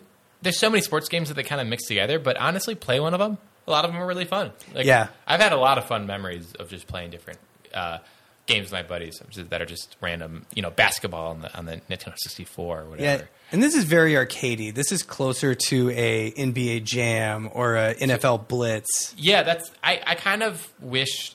Are there modern examples of a more arcadey sports game? Because that's games like NBA Jam. And I'm just kidding. Those are pretty old at this point. I don't even know when the most recent Blitz or Jam was. I don't think they make those anymore, do they? 3-on-3 street ball. I know there was like this football game I played on like the PS2 or maybe PS3. I don't remember, but like every time you like hit someone, it like cut into like a Mortal Kombat like X-ray fatality. Like you would hit a person and you'd smash them to the ground, and then suddenly it'd go slow mo, and it would be X-ray on his like ribs, and you'd see the ribs crack. Oh my god! Yeah, it was like ultra brutal. So it accurately represented what football players today go through as the game becomes faster and more dangerous. It really undersold the dangers of sports, of football specifically. Yeah, I think that's what I miss. Like modern sports games seems to be, and I might be missing the ones I would be more attracted to, but they seem to be more like, let's make basketball as real as possible, which might not even be true. I don't even play these, but it just seems like when I'm watching the gameplay of it, it really seems like it's going for accurate depictions of it, which I would, I want to be able to like throw a ball and like have the ball catch on fire and shoot into the like Baseball Simulator 1000. Yeah, that's we might be in a lull. It might be kind of like racing games. Like I've really missed. I mean, what I really want is another Burnout game, because Burnout. Yeah, people love Burnout. Oh man, but maybe we're just in a lull and we're trying to get to the part where those games become profitable and people actually make them again. Yeah, and I should actually try some of these more grounded ones because maybe they are fun. Like I know the Forza games like have a cool like you can make your own game types and there's like a lot of weird modding and stuff like or not modding but like In my understanding, yeah, like one of the Forza games is more simulation, and one of them like Forza Motorsport is the simulation one, and then Forza, the other one, which is the actual name of the game. Yeah, I don't know. Is the more arcadey one, and that one plays more like a Gran Turismo. Like one of them is more Gran Turismo-y, one of them is more Need for Speedy. Okay, yeah, I'm glad that they're tapping into both sides. Something for everybody. Speaking of something for everybody, there's also a helicopter game, which Cobra Command. it's great. This is like Choplifter. This is a side-scrolling helicopter adventure. Yeah, it's helicopters. This helicopter goes down into caves in this game, just like real helicopters do. Yeah, there's an underwater section. Yep. Is there an underwater? No, there isn't. Why would you lie to me? That was a lie. Next up, you got Racket, which is a tennis game. If you can believe that, with a name like Racket, a Racket Attack. I was just looking at one of the 2 pages. Are these names of the characters? Because like they go over like the different characters you can play. Are these weird names or are they just foreign names that I don't know about? Do you know? Man, I love these character names. We have a Brofsky. One person's name, his name is First. First? Okay, great. I see a guy named Horn. All right. I see a guy named Eagle. Gibco or Jibco. I'm not really sure what the pronunciation is. Yeah, so I'm like, is this a foreign game where these are like normal names? Because, I mean, I feel like... Some of these names, I mean, Spawn, we have like just like a gamer and streamer Steven Spawn. Like that's a real name, totally. You know? But are there people anywhere named Eagle? Or I can see Horn being a name for some people. Yeah, this is just getting to that line, like the baseball names in that one baseball game. Where it's like Sleeve McDykel and so on. Doug McNutt. Yeah, it just feels like they almost like every time they were eating like alphabet soup, and every time they'd look at their spoon and the letters, and they're like, all right, let's make a name out of this. This sounds vaguely Western. Yeah. Do it. But I don't really have anything else on it. It seems like just a normal tennis game. You know, it could be great, but it just seems normal here. Boom. Transition sound. Hey, yeah, let's do that to video shorts. Video shorts. And I have nothing to say on video shorts personally. Yeah, this is very brief coverage of a bunch of games. I always found Paperboy super hard. It's actually cool at the arcade because Paperboy, you're just playing a Paperboy and you like. You've got the handlebars. Yeah, you're actually handlebarring. You're actually like on a little like fake bike, and there were multiple sizes of cabinet for that, right? Yeah. It wasn't just the bike one. I don't know. I'm sure there probably were. Paperboy's so hard. It's because it's isometric. Yeah. So you know the angles of your guy, it just doesn't feel right. Which I guess delivering papers, like if that's your actual job, you have to be thinking both ahead of you and to the left. So maybe it's just a complicated game. It's an accurate representation of that challenging job. They've got Bubble Bobble, which is a game I like. I love Bubble My Bobble. experience was actually playing Bubble Bobble on the TI-83 Plus calculator. In math class in middle school, I had a bunch of games on it, and I had Bubble Bobble. And not only did I have Bubble Bobble, but you could connect. I was able to connect my calculator to another friend's calculator, and we played co-op Bubble Bobble during math class. Wow. Yeah, so fun. Yeah, that's great. Puzzle Bobble, the bubble popping puzzle game sequel question mark to Bubble Bobble. Big fan of that one too. Ooh. We got some Ghostbusters, which I believe this is not a great NES game. Yeah. Tecmo Baseball. Yeah. Which I don't really know. Yeah, I'm good to slap out of here. Yeah, let's move on. We got Pack Watch. I played this WrestleMania game. That's all I have to say about this. Yeah, there's a game called California Games where it's just like it's like a California simulator for Again, a Nintendo game. Yeah, it's just a weird game that shouldn't exist. Like track and field, this should be this is a sports game collection where you're like BMX biking, skating. You got a half pipe for skateboarding. You got hacky sack, which they call foot bag. Yeah, it's just all the California classics. Disc golf, games that you can only play high. Yeah, and surfing. What's a California activity that they're missing? Like, what's very California that isn't hacky sack or surfing? Being seen at clubs in Hollywood. Stalking celebrities. What's another California? Complaining about the mayor. That'd be great. Like a big dialogue tree of different complaints. Traffic. Like, I feel like Traffic Southern would be the California big thing. traffic is like driving up the PCH. Honestly, even though we're kind of giving joke answers, I actually feel like traffic should have been in this game. I feel like being on the highway and like dodging cars actually should have been in this. Like, that's actually a legitimate critique for me, is that should be in this. This is another speed dating should have been an activity you could do in this game. And you sit down and it's like, you have to choose your response, and like the person opposite you is like, so what do you do? And if they don't like your response, it's just 7 minutes of waiting for the moving on to the next table, but they don't want to talk anymore.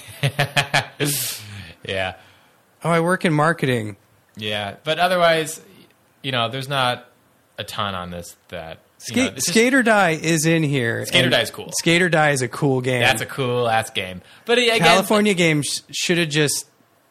They should have had an opportunity for you to quit playing California games, and you go around the corner and you're doing Skate or Die, which Skate is or Die is sick. punk as hell. Skate or Die is awesome. It's a game where you skate or you die. Yeah, through a number of skating activities, and in between the activities, you have skate adventures like trying to make a mixtape for that special skater in your life that you're trying to impress. Is that actually like cutting class? Is that a real thing? Is that actually what you do? No, I'm just continuing the thing where it's like, honestly, all of these mini game collections would have been better with like a social game element to them. Oh, okay, great. Okay, because you saying that, I was about to say that's what I was hoping Track and Field 2 would be, but you were joking. You were just saying that's what we wish. That's what we wish it was. I want all these games to be Persona, like you were saying. Dude, that would be honestly, skater, like any sports game where between these mini games you're doing that. I'm genuinely make it happen. Someone's got to make it happen.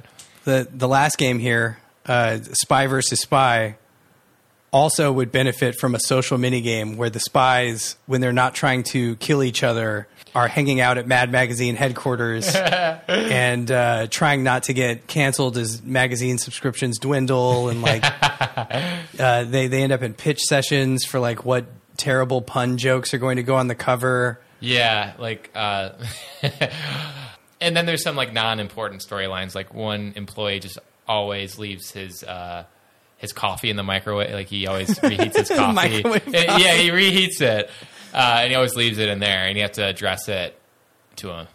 In the dialogue tree, so there's multiple. It's a diamond-shaped thing, like Mass Effect, where the choices you make when you're not actually trying to kill the other spy, when you're just at Mad Magazine headquarters, just keep branching and branching. But it all narrows down to kind of one thing. But in every dialogue conversation that you have a tree option that just says, "What me worry." Oh, and that is a perfect transition joke. And on that, into we've arrived. The high point. If Howard and Nestor are the low point of these magazines, I would say the high point. Nintendo Power is becoming a fiction magazine. It is. It's weird. A fiction anthology, but it only has one story this time. So right now we're in part 1. It's called Captain Nintendo. It's like this weird, just like fictional story. I don't know what else. It's not like fan fiction. It's not like fan fiction. It's kind of is, but it's just this weird book, and we're reading the first chapter of it. It's kind of superhero named Captain Nintendo. And by the way, that's what this is not what you just pictured. Whoever the Captain Nintendo superhero story is, this is a very strange version of what that could be. This is, how many words is this? It's about, a couple thousand words, 1,500 words maybe? It's a lengthy read. It felt like reading a chapter of a book. Yeah. It is part 1 of a larger story that apparently will continue in future issues, and it is about 3 employees at Nintendo. We got Maxwell W. Powers, who lumbers when he moves around, so he must be a pretty broad guy, pretty big guy maybe. And you've got his friend Brett. That's just my name. And you have a female employee named Tara, who is very like, "What are you two up to?" Is how I'd summarize. You know, not you the two idiots. third dimension. Yeah. Kind of just classic. Just some nerdy guy who works here just wrote a little fiction story, and it's And this, so it's very. You just said it wasn't fan fiction, but it feels like it, right? It kind of like it doesn't feel like it feels like a person just kind of vomiting out a story. Yeah. So what happens is these employees end up through a. Well, set up the stage first, though. Oh yeah, they really sell a sterile office environment pretty well. For about the first couple of paragraphs, it's just them being like, "Hey, how's work go?" Like it's just them drinking coffee, doing office talk. For quite like you gonna ask so and so out from accounting? Yeah, they're just like very... doing small talk. Like they're talking about this guy, the main character, and this is a kids magazine. The first thing we like open up on is a guy being like doing invoicing. That's how we're starting the story. As a guy, oh hey, how's invoicing going? It's just I'm cranking at it. Yeah, and one of them is a data entry. Yeah, they're working data entry jobs, and they kind of describe it. It's such a weird start to a kids story. Like this is meant for kids. That's the audience, and they start with a long-winded, just data entry office talk. Yep, and what happens is Maxwell, who I'm going to call Max Powers, just because he has the Max powers. What do you think the W in his name stands for? Is that his middle name? Like the W? Is that Max W? Maxwell W. Powers. Maybe the W is for Willow, the NES game. Maxwell Willow Powers. Yeah, there's probably going to be a big plot twist, whatever that W is. Maybe it's for... At his low point, he remembers his middle name is Willow, and Willow won in the movie, so he knows to... Yeah. Honestly, that would be better than anything. Any choice we make for this story will be better than the choices this writer made. All right. So, Max gets a package of microchips by accident and takes them over to his friend Brett Randalls, who, instead of working, is playing Metroid. And then Tara comes in and sets coffee down next to the microchips, which causes them to explode.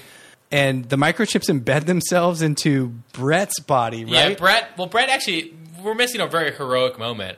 That's right. There's this moment of, like, the chips bubbling, and it's, like, glowing, and it's pretty intense. And Brett, as a hero, shields himself. Keep going. I'm doing the. He shields himself over the explosion, and these chips explode under him like a soldier jumping over a grenade. And he like flings back, and he's just embedded with microchips from the aftermath.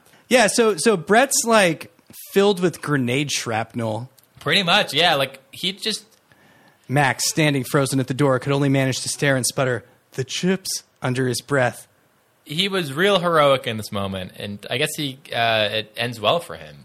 Yeah, first of all, for the first part of the story, I just want to acknowledge this is a great example of like really good narrative fiction because we know what everybody wants right away. We actually do. One of them wants microchips. One of them wants a date. Tara wants to be like, what are you guys up to? Yeah, no, the female. Maybe like two out of three. 2 out of 3. The two males have wants, but yeah, honestly, there is baseline competency with the story. To be honest, there is also. Where does this happen? At one point, Tara calls.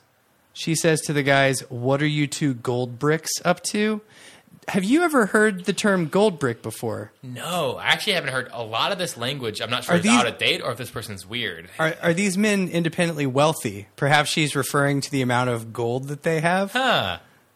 What are you two? Do you think Brett and Max W. Powers like wear a lot of gold jewelry? And it's known at the office that they're the only two that wear just like a gold chain, gold watch. Maybe that's why he survived the microchip explosion. He has like an armor of gold chains that just... a normal man would have had a steel and leather belt, and that would have fused to his skin in the explosion. Yeah. And yeah, so it explodes, and he's just covered in microchips, and he gains superpowers. And he doesn't gain like one power. He doesn't gain like the ability to... He gains about a half a page of description of them rattling off all the powers he has because he's got like 30, and they rattle them all off in one long. Yeah, which again is a great example of like narrative fiction where let's just list out everything that happens to this person. Yeah, it just was a nice tasty info dump for a page and a half of way too. Okay, so he has the ability to give life to two-dimensional electronic objects. Like he can like make Mario appear in real life. That's pretty cool. Which is honestly like that should have been it. I think, What a terrible.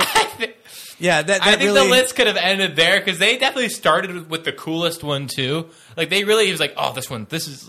It seems like he listed the powers from coolest to least cool, and ordered it then. Because from then on, he's able to control the color spectrum. Yeah. He can like turn someone orange if he wants. Okay. He can change the brightness in a room. All right. Make the room dim. It's not. Yeah. I don't. He's able to control how loud. He can control the volume of real life. Like that's why I feel like he should have just gotten like a click remote. That is like, because like he's clearly able to like you're able to like treat life as it's a screen in front of you. I guess is what they're going for. It's like everything you could do to a video game, he's able to do to real life. I should also point out that these powers are being listed out to Brett Maxwell and Tara by a computer that has become sentient in the explosion. I kind of named forgot. Emerald. And Emerald is also very sassy. Emerald only does quips. It feels like Emerald only either gives a nice little quip like, "Hey," I don't even know. I don't fully remember. Well, this. excuse me. They literally do the link the from link the Legend thing, of excuse me, princess. I thought you already knew that part. My sensors and radar show a molecular binaural restructuring has taken place. And for the children, for this being like a children's thing, the amount of like deep sci-fi talk they do is crazy. It's just like everything the computer says just is like absolute nonsense sci-fi stuff. It's just like the molecular power decibel. It's words I don't know smushed together into like a whole paragraph. I'm like, okay, I don't know what any of that meant. I wrote in my notes, wow, this AI Emerald is a real asshole. Yeah, he's frankly a jerk. Also, by the way, like this explosion was caused, and we will get to the end of the story, I promise. There's just so much to cover here. Like this is such a rich and dense world that's been created. The computer says that the liquid, they weren't supposed to put hot liquids next to the microchips, and that's why they exploded. So Tara puts a cup of coffee that the computer says had a temperature in excess of 108 degrees, and that caused the explosion, which means that this stuff is like as volatile as, is it magnesium that explodes when it hits like pure magnesium explodes in oxygen? I don't know. Yeah, like this stuff should not, you just sent this in a box? Like this stuff should be in a clean room. Yeah, absolutely. Like with safety procedures. Like Nintendo was not only a chaste and rather dull place to work, according to the story, it was incredibly dangerous. Absolutely, yeah. And it's, I don't know. There's a level of like this story nailing bad fun. Like it's like something that's bad, but it's fun to read still because it is so bad. Is it fun to read? I had a good time, honestly. It felt like watching The Room or something like that. It felt like a real legitimate attempt to make something good because like this is a person's real attempt. It's probably someone who just works at the company who's like, oh, we're allowed to do this, so I'm going to do it. Like, probably not. This person hasn't been working on the craft of storytelling for any amount of Whoever time. wrote this story, you're right, is just having a blast. Yeah, they're just having fun. They weren't actually hundreds of this thousands is for sure of people. A first draft. It's not, this wasn't a good job. And so for something about this person, like you could tell they're having fun and they're kind of like just vomiting out a story without giving any. As soon as it became work, they stopped. As soon as it became about crafting and like adjusting and rewriting, they just stopped. You just pointed out that this is what makes this feel so much like a story a kid would write, because a kid's just like, yeah, one day I woke up and Sonic was real. Sonic the Hedgehog, Sonic the Hedgehog was real. And then we went to the Green Hill Zone, but then Dr. Robotnik was there. It's like the scope, which is basically what happens here. They have the powers, and then some monsters show up, and then the end of it is like, oh, Ganon is here and he's real. Yep. And that's the end of the part. And it's like, then there's like a kind of pithy, like goofy, like next issue, some fun stuff will happen or not. I don't know. Which this thing's, I feel like, not going to be a hit, is my guess.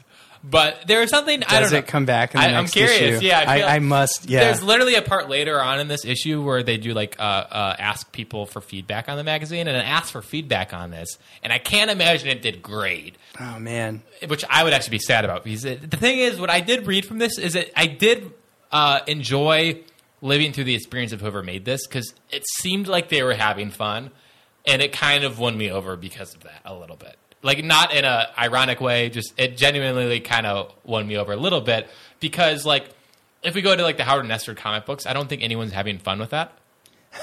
No, the writer's not having fun making that. Yeah. Where this actually felt like someone having fun making something. Howard and Nestor aren't necessarily having fun. Everything they do Yeah. is purely from identity. It's like and all survival. It feels like whoever was making those comic books is making what they think they need to make. Or this is clearly someone just vomiting out a story they kind of like had fun making. And it's not good, but I did appreciate and enjoy just the fact that someone had fun making something. And I was able to like kind of like slurp that up a little bit.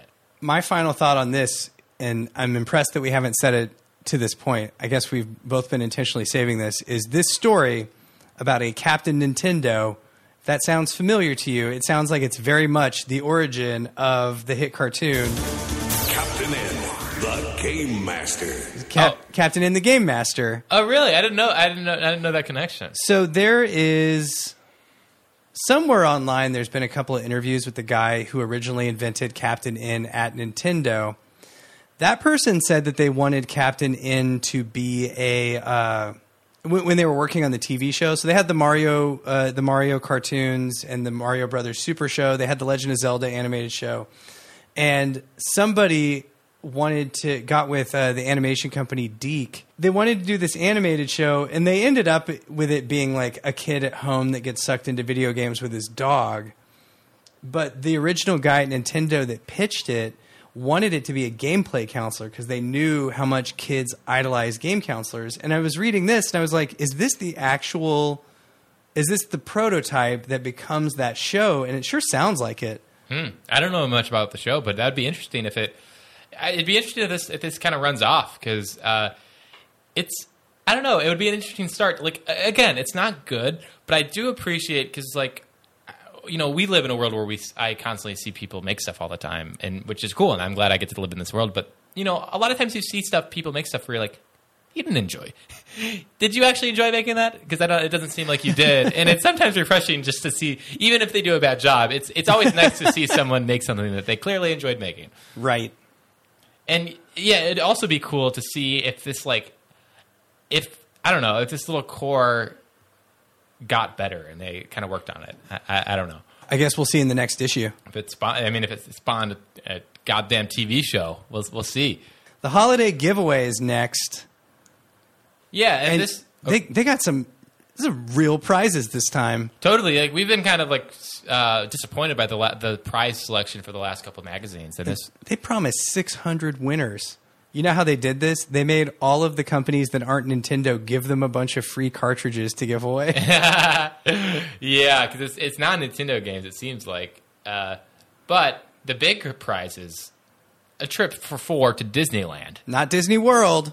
Disneyland. You're going to California, baby. Well, was World even built at this point? I don't know. But that's huge. I mean, as a kid, I think Disneyland is the number one prize you could get for any. Like, I can't think of a place a kid would rather go than Disneyland. Yeah, this is, I mean, and then there's like 50 each of multiple Nintendo tapes. You got Blaster Master, Xenophobe, Freedom Force, Spy Hunter, Platoon. I mean, one of those is a good thing to have. A bunch more. You have controllers and sets of NES Advantages and stuff. It's just a ton of games. Yeah, it's honestly it's the first time getting kind of meaty, and they also have like a 175 winner. There's this thing where there's like a bunch of winners, and it seems like they're going to just send you whatever games aren't selling. You know what question they just answered for us here? You can see the Wheel of Fortune and Jeopardy tapes are different games. It's not a double pack-in game. You get one or the other. You get Jeopardy or Wheel of Fortune, not both. Which would you prefer? Nowadays, I'd probably go with Jeopardy. Yeah. But I loved Wheel of Fortune as a kid. Yeah, I think the good thing about Wheel of Fortune is just, especially as a kid, there's one thing that's appealing, which is spinning a gigantic wheel, Where Jeopardy doesn't really have. Or am I wrong? Does Jeopardy have like any like spectacle moments? Well, you got that grid of TVs that have the questions on it. Okay, but is that there's not like a little like simple mindless thing. At the end, there's the physical challenge where the Jeopardy players have to go through an obstacle course. That would be great. God, I wish that's what the game should have been. But yeah, I think it's just a step above. I'm curious to see if they're going to immediately. Is it going to just be every holiday? There's like a big one, and then it kind of is going to drop down in quality for the next couple. We'll see. When do we go from, because their solution, the last 2 issues, it's been like, here's a small pile of games, and this issue clearly management was like, we got to pull out all the stops. These are pathetic. And they're like, I don't know, more games, and they made all of their partners give them free games to give away. Yep.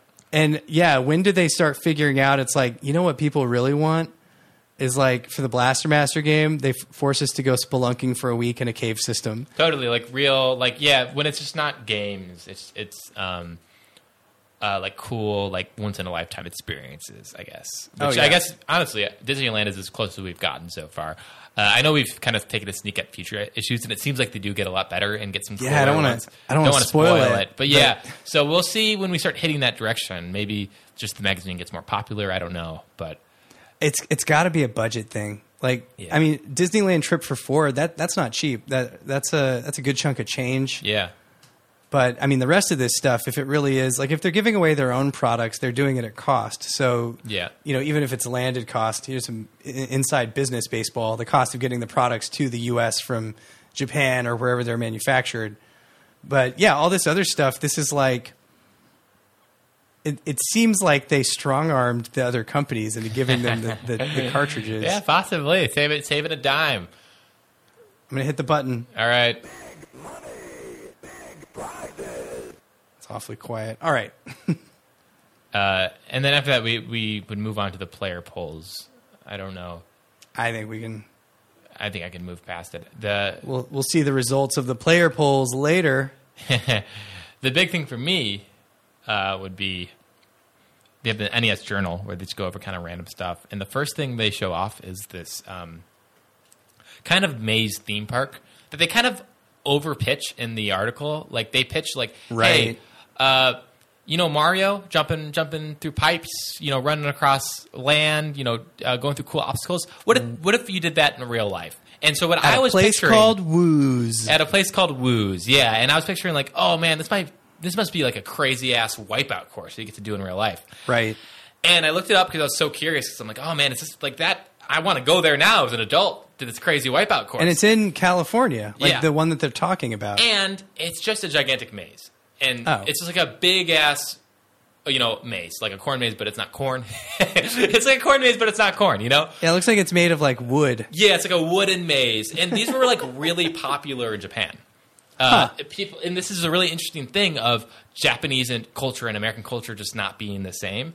And they try to grab this thing that was huge in Japan, and these people just like love just a relaxing, like you look at the maze, you just kind of try to figure it out. It's like kind of a relaxing day of like kind of grinding through a maze. And Americans just are not patient at all. And so it was a total flop because when Japanese people did it, they really listened to the rules and they really took their time and enjoyed that process. But Americans were just climbing over the fences. Like you'd read interviews and people were just like getting bored and leaving through the fire exit. People were just climbing over the fences. Like they were doing interviews of people and everyone was like, "Yeah, I solved it in like 3 minutes." And they literally were like, "Yeah, they solved it," but they just climbed over the wooden things because Americans just don't listen to rules and they don't care and they get bored easily. And so this thing that totally fit for Japan was just a bunch of Americans just like mad climbing over fences and stuff. So funny. Yeah. And on brand. A complete flop. It did not. They had plans on opening multiple, this being like a big chain of theme parks, and they did one, and it just did not work, and they closed it. Yeah, it says here there was like 120 maze parks like this in Japan. So that's like everywhere. Huge, yeah. And they tried one in America, and were immediately like, nope, this culture does not like this. So I don't know how much you read about this, but like, is it really designed to be an all-day thing where it's like, I beat half the maze, time for a break with the family? A little bit, yeah. It's supposed to be a pretty long event. Like it is like you really would it would be like your whole like day of fun is just like strolling through this thing. Do you think this is why I don't know how much you know about laser tag, but laser tag, pretty much anytime you go play laser tag at a place, at least here in the U.S. that I've played, it's just like a kind of team deathmatch. Yeah. But I know laser tag has like crazy special modes, and they'll do like lock-ins and stuff where they'll have like capture the flag and like all these other like different King of the Hill type things. And I've never seen those played. Do you think that's because Americans are impatient? Oh, Like, I are we bet. missing out? Because that I always wanted a more involved laser tag experience. Yeah. Oh, I could totally buy that. Like, I just feel like they wouldn't, like, we would immediately be like, well, can we do the easiest version of this? Which is still fun. I'm sure the only way in America that you could do that is if you got a group of friends who were, like, specifically renting it out and asking for that. Yeah. Yeah, I could even...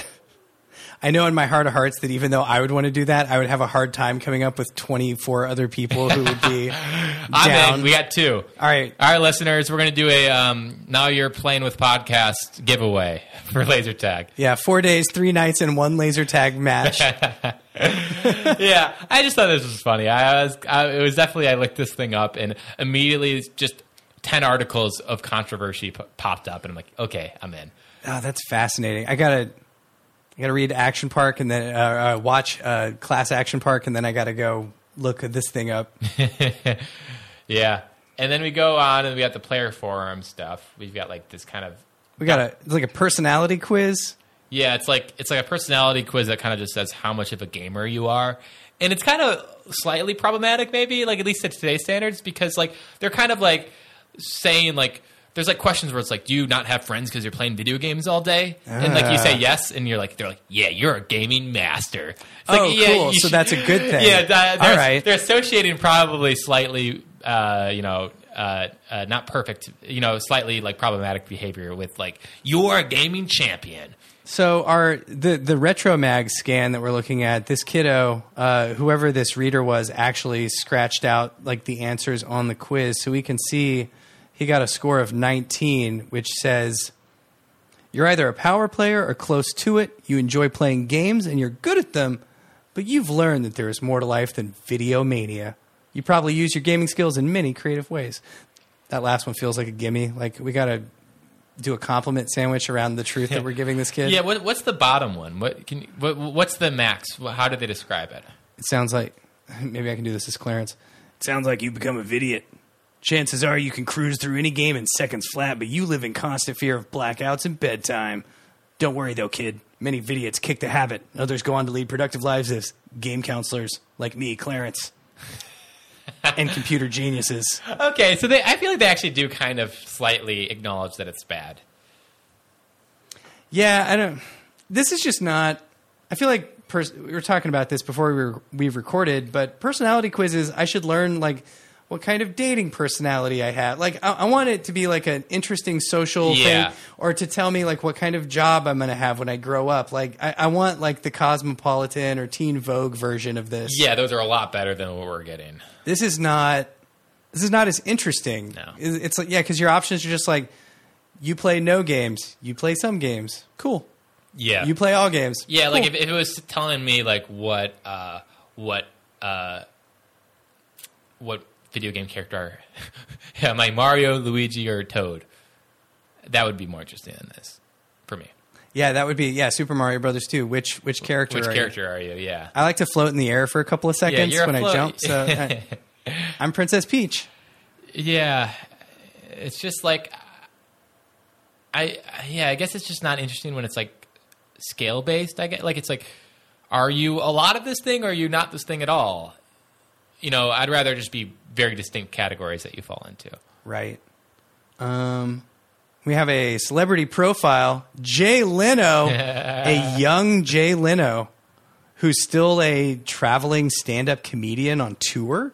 Really? And now Jay Leno is like fabulously wealthy and has a ton of cars, and he's just kind of, it's like him and Seinfeld feel like they just live on another planet. Yeah. Here, he feels a little bit down to earth still because he's like in hotel rooms that like a normal person might stay in. Oh, totally. Yeah, he's still. I can't say I know a lot about Jay Leno, so Should watch that. Get you up to speed with the late night wars of the '90s. Yeah, it was him and Letterman. I missed him. Is Letterman super rich also, or is Leno? Does Leno knock him out of the park in Oh man, we need to. success? When Andy's on as a guest, we'll ask him. He would know in detail. I think they're all doing. I think all those guys. Yeah, are rich. I mean, I can't imagine he's not doing great. Yeah, I think they're all pretty well off. But is Jay Leno like in his own league in success? I'm not sure. And he had that headlining show. Like he was like the talk show king for a while. So Yeah. let's see here. All right, but yeah, I'd say let's keep trucking because Invent the ultimate video game. Hey, you know how Nestor had a grift selling controllers? Howard has a grift too, getting video game ideas from children. You remember last issue, we got that letter where it's like, can my friends and I send you unsolicited game tape ideas? And Nintendo was like, absolutely not. Well, they figured out a way to make it happen. yeah, I actually think this is kind of cool. Like as a kid, and you could win college grants off of it. Yeah, so you send in it looks like a 3x5 card along with your game idea, and they encourage you, if you duck down into the rules, to get creative. So like do a diorama, do a poster, like do a video, like have some fun. I would love to see what the finalists for this look like. Maybe we'll see those in a future issue. And you have to go to Washington, D.C., the world capital of video games, for some reason. Like not Washington State, where Nintendo of America is, Washington, D.C. Yeah, I mean, I'm sure as a kid it'd be cool to like because you can make a game, you can just pitch a game. It's really whatever you're capable of doing.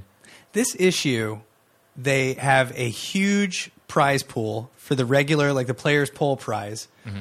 They also have this contest sponsored by Nintendo with support by American Airlines. Thanks, American Airlines. Thank you. They're just going all out. Yeah, it's Christmas or the holidays. Hey, it's any. Hey, it's Christmas. It's all holiday. It's the holidays. Hey, kid, tell me what game to make next. But yeah, I just think it's cool. I think we can hit on to the mailbox portion. The mailbox. Mailbox. And Here we go. there's some pretty fun stuff in this. Which one do you want to touch on? Because Well, okay, there's one really quick one I want to mention is they talk about Miyamoto in one, and they call him Dr. Miyamoto. they do. Is he a doctor? I don't think he was. Why are they calling him Dr. Miyamoto? Like, why is he... I have no idea. I have never heard him referred to, as a video game child of the 90s. Yeah. I have never heard him referred to as Dr. Miyamoto. It's always Miyamoto-san, Shigeru Miyamoto. Yeah, because Miyamoto, in case you don't know, is the guy who invented Mario and Donkey Kong and Zelda. He's He's like Steven Spielberg, except for video except games. for video games. Yeah, he's like the legend. He is the legend. And maybe a doctor? I don't know, man. I don't know. Yeah, maybe he just made Dr. Mario and that's like his nickname. Do you think they took away his doctorship? Like he had it, but he lost it because of a scandal? Ooh, that'd be fun if He tried to operate on somebody and they died because he's been making video games. He doesn't know. Yeah, when he was working as a doctor, he was like a person working at like a waiter who's kind of checked out. Like he's operating on people, but he's really thinking about video games, and so he's not doing a great job. His heart was in games and gaming, but he does technically have the certificate on his wall. He would write ideas on people's bones. He would like He's an ophthalmologist or something.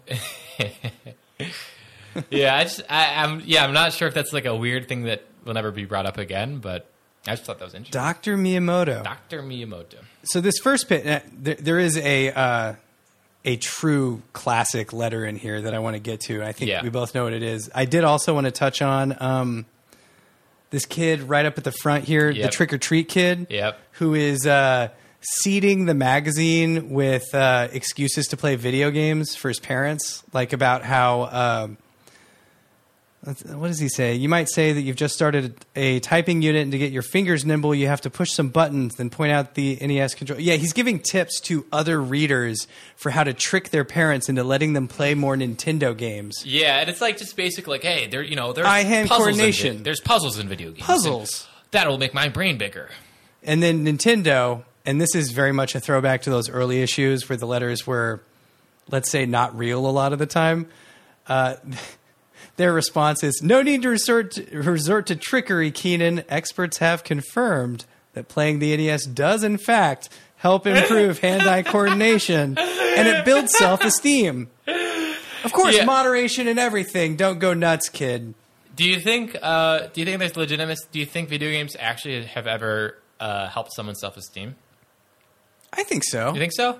I mean, this is only anecdotal, but like when I beat a hard thing, if I'm beating a boss in Demon Souls or something, Like it just feels good to be competent at something, I guess. yeah. I mean, if anything, decades on from this, I think on some level I'm concerned that games, since they're designed to be won in a specific way, maybe make it too easy to accomplish things. But like, I don't know.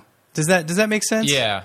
Where there's just a little bit of it's like, well, if your whole world is these things that are designed to be beaten, then maybe you don't know to try hard enough. But there's also really hard games. Yeah, it depends on what you play. Yeah, it's some games are super tough, and maybe that is for the confidence boost. Like I do think maybe some people who like had a great kill death ratio in Call of Duty felt cooler because of it, I guess. That was my old college roommate who would play Counter-Strike and go like 26-0, and somebody would finally shoot him, and he would scream and quit the game and leave his room.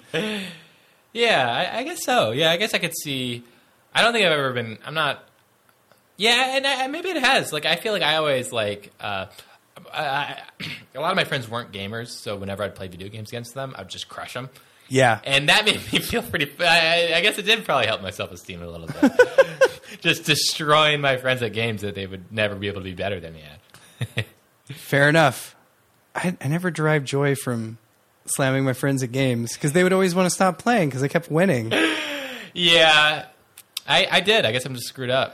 Just like giant robot pilots know, like all you really need in the world is like a match, like the ultimate opponent who's as good as you are, so you can have like the battle experience where you're evenly matched and you don't know who's going to win. That's probably like a healthier way to go at it. I feel like I was always. This is very my family. This is how my family kind of operates. It's about rigging the game so you're going to just defeat everyone. Oh, okay. Yeah. That's a little different. Yeah, no, it's not. It's wanting weak opponents at it. Understood. Okay. Man, let's talk about this hockey letter. This is cool. Do you want to break it down? Yeah, so it's really just this person talking about this. It's been a second. Is it they wanted a Nintendo or they're wanting a specific game for it? Yeah, it starts, "Hi, my brothers, my boyfriend, and I would like to thank you." So I guess this is an older writer, if they've got a boyfriend. "I would like to thank you for creating ice hockey. The living room in our house has never been so crowded. What you're about to read is absolutely the honest-to-God truth on what we went through to get that game." And then the letter goes on. We're watching the Stanley Cup playoffs on television. So they decide, they see a commercial for ice hockey from Nintendo, and they're like, we want ice hockey. Yeah. And they basically go on a globe-spanning, like literally traveling to other cities and I think even to Canada to try to get... Yeah, like calling game stores to get this Nintendo because it's apparently sold out everywhere, and they're just like hunting it all over the globe. We flew to Chicago, but they were out, so we checked the entire area. We were planning on going to the moon. That is a joke in the letter. Yes. They didn't... I think this is real, which is what makes this so crazy. Yeah, it's cool. I mean, it's obviously probably a family that's pretty well off and have money to burn, but like it was fun. Like I'm sure like they probably had more fun finding this system than actually playing it. Like because they really did. I think they just had a fun adventure where they were like, we're getting this, and I really wish it felt like a fun story to be a part of. They fly to Calgary to get an NES system from like a cousin or something. They fly to Calgary, take it to their hotel room, and then they play ice hockey in Canada. And they get thrown out of the hotel for being too loud. I know. This sounds like the most fun family of all time. Okay, so first of all, upper middle class or just plain wealthy. Yes. Because like at the end they say our NES and ice hockey game pack ended up costing $2,249, but it was well worth it. Yeah, and like wild, yeah, and like plus, I mean, add inflation to that, that's a ton. Yeah, they spent. I calculated it. They spent like $7,000 tracking down because it sounds like their entire family, maybe the boyfriend too, flew to fucking Canada to get this ice hockey game. It's just nuts. It is like that's an example of like if you do have money to burn. Honestly, even though it's like obviously they spent way too much, this sounded like a lot. Like this sounded like so much fun. Like just going to the country, being so rowdy that you got kicked out of the hotel room, like playing the game. This sounds like a very cherished memory. With a bunch of Hoosiers, real from up north. They say, "Don't you know?" I guess. But yeah, they flew to Chicago. Where were they from originally? It doesn't even say. I don't know. So there's some. We hopped in a car and drove all across our state, but they don't say what state it is. So they're in a state other than Illinois. They flew to Chicago and then to Calgary. Anyways, Nintendo's response I think is also really funny. Yeah. You certainly went to great lengths to find that game. Another way to find a store that carries Nintendo products is to call our customer service department. Yeah, they really just pulled the rug under the story for that. You could have just called us for help. Sweet Lord. Yeah. All right. Probably my favorite letter so far, though. That was a real fun one. Easily a favorite. That's so insane. Yeah, that's cool. There's no other letters I particularly am attached to. So you want to move on to the power players? Let's do it. And yeah, do you have any? You could take over. I really don't have anything to say. I mean, after that mailbox, I mean, that's a tough act to follow. I just want to point out they have some very nice school pictures of some power players. We have another female power player, which is very exciting. Diane Supawit. Girls represent. I was actually surprised by these power players, and if you can go back to the game counselors, a lot more diverse of a group than I thought. And maybe they're just like shoving diversity to the front. But I was like, I only pictured guys with mullets, and it actually had more of a mix to it. Yeah, there's a lot of women there. Like it's definitely. You have to wonder. It's like, was there an era where games were more diverse, and then it became a dude party? Yeah, I don't know. Was there? Because at this point, like, it's kind of like new, and so I wonder if they haven't because at some point there's just a dude turn, and I thought when we got those counselor pictures it would be all guys who look exactly the same mullet, same mustache. Same thing, but I don't know. Like even and those women have like 9.9 million points in Super Mario Brothers. Also, totally, like they've got this. They got the chops, man. They got the skill. Yeah, I wonder when that turning point happened. I think it might be more our generation because, like, I know even my mom kind of played video games, and yeah, I wonder if it became a boys' club later. This is another question for if Howard Phillips or Gail Tindon come on our podcast. I mean, that's the other thing worth pointing out is the editor-in-chief of Nintendo Power was a woman. And I'm sure she thought it was important to make sure that girls knew that they could play games too. Because they can. Yeah, which it's interesting too because, like, it's still, like, there's not games that specifically seem like... Well, actually, maybe I'm wrong because I'm looking at... There's, like, Metroid where the whole twist is she was the girl. I guess you don't really know, though. But, like, normally the protagonist is a dude, right? You know, it's Mario, Luigi, whatever. Yeah, you still have the 80s kind of... And tropes of like main character is a guy. Yeah, it still has like kind of dude energy. Like a lot of games are like muscly men with machine guns shooting aliens. But we did have even our the Captain Nintendo story is the female character is very much just kind of is she a secretary? I think she's a secretary. Yeah, maybe we're watching the process of weeding out. Maybe like we're talking about like guys being it being a boys club. Maybe we're watching that become a thing. We're watching The Purge. Oh, that bums me. What a bummer, man. Honestly, I blame Howard and Nestor. Yeah, it's probably their fault. I do so our power player profile of the month is Ron Smolek from Streamwood Ill. He's 15. I just wanted to point out his picture. He looks like a Special Forces commando. I don't know why. That's what he looks like. The main character from all these like army games, like all these like action games. Yeah, he's got blonde hair. He's got a square jaw, kind of a broad neck, and like it's just. He mentions that he's in swing choir, which Does that mean it's a singing choir that also swing dances? Or is it a choir where everybody swings, like sexually? Oh, I bet it's the sexually one. Yeah, because Right, if that's the case, why not just call it choir? Oh!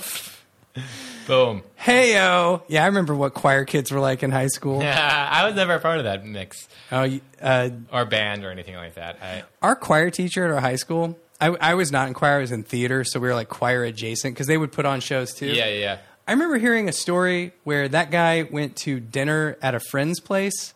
So like the parents had him over for dinner, the teacher. Yeah. Because I think my friend's younger sister was in choir.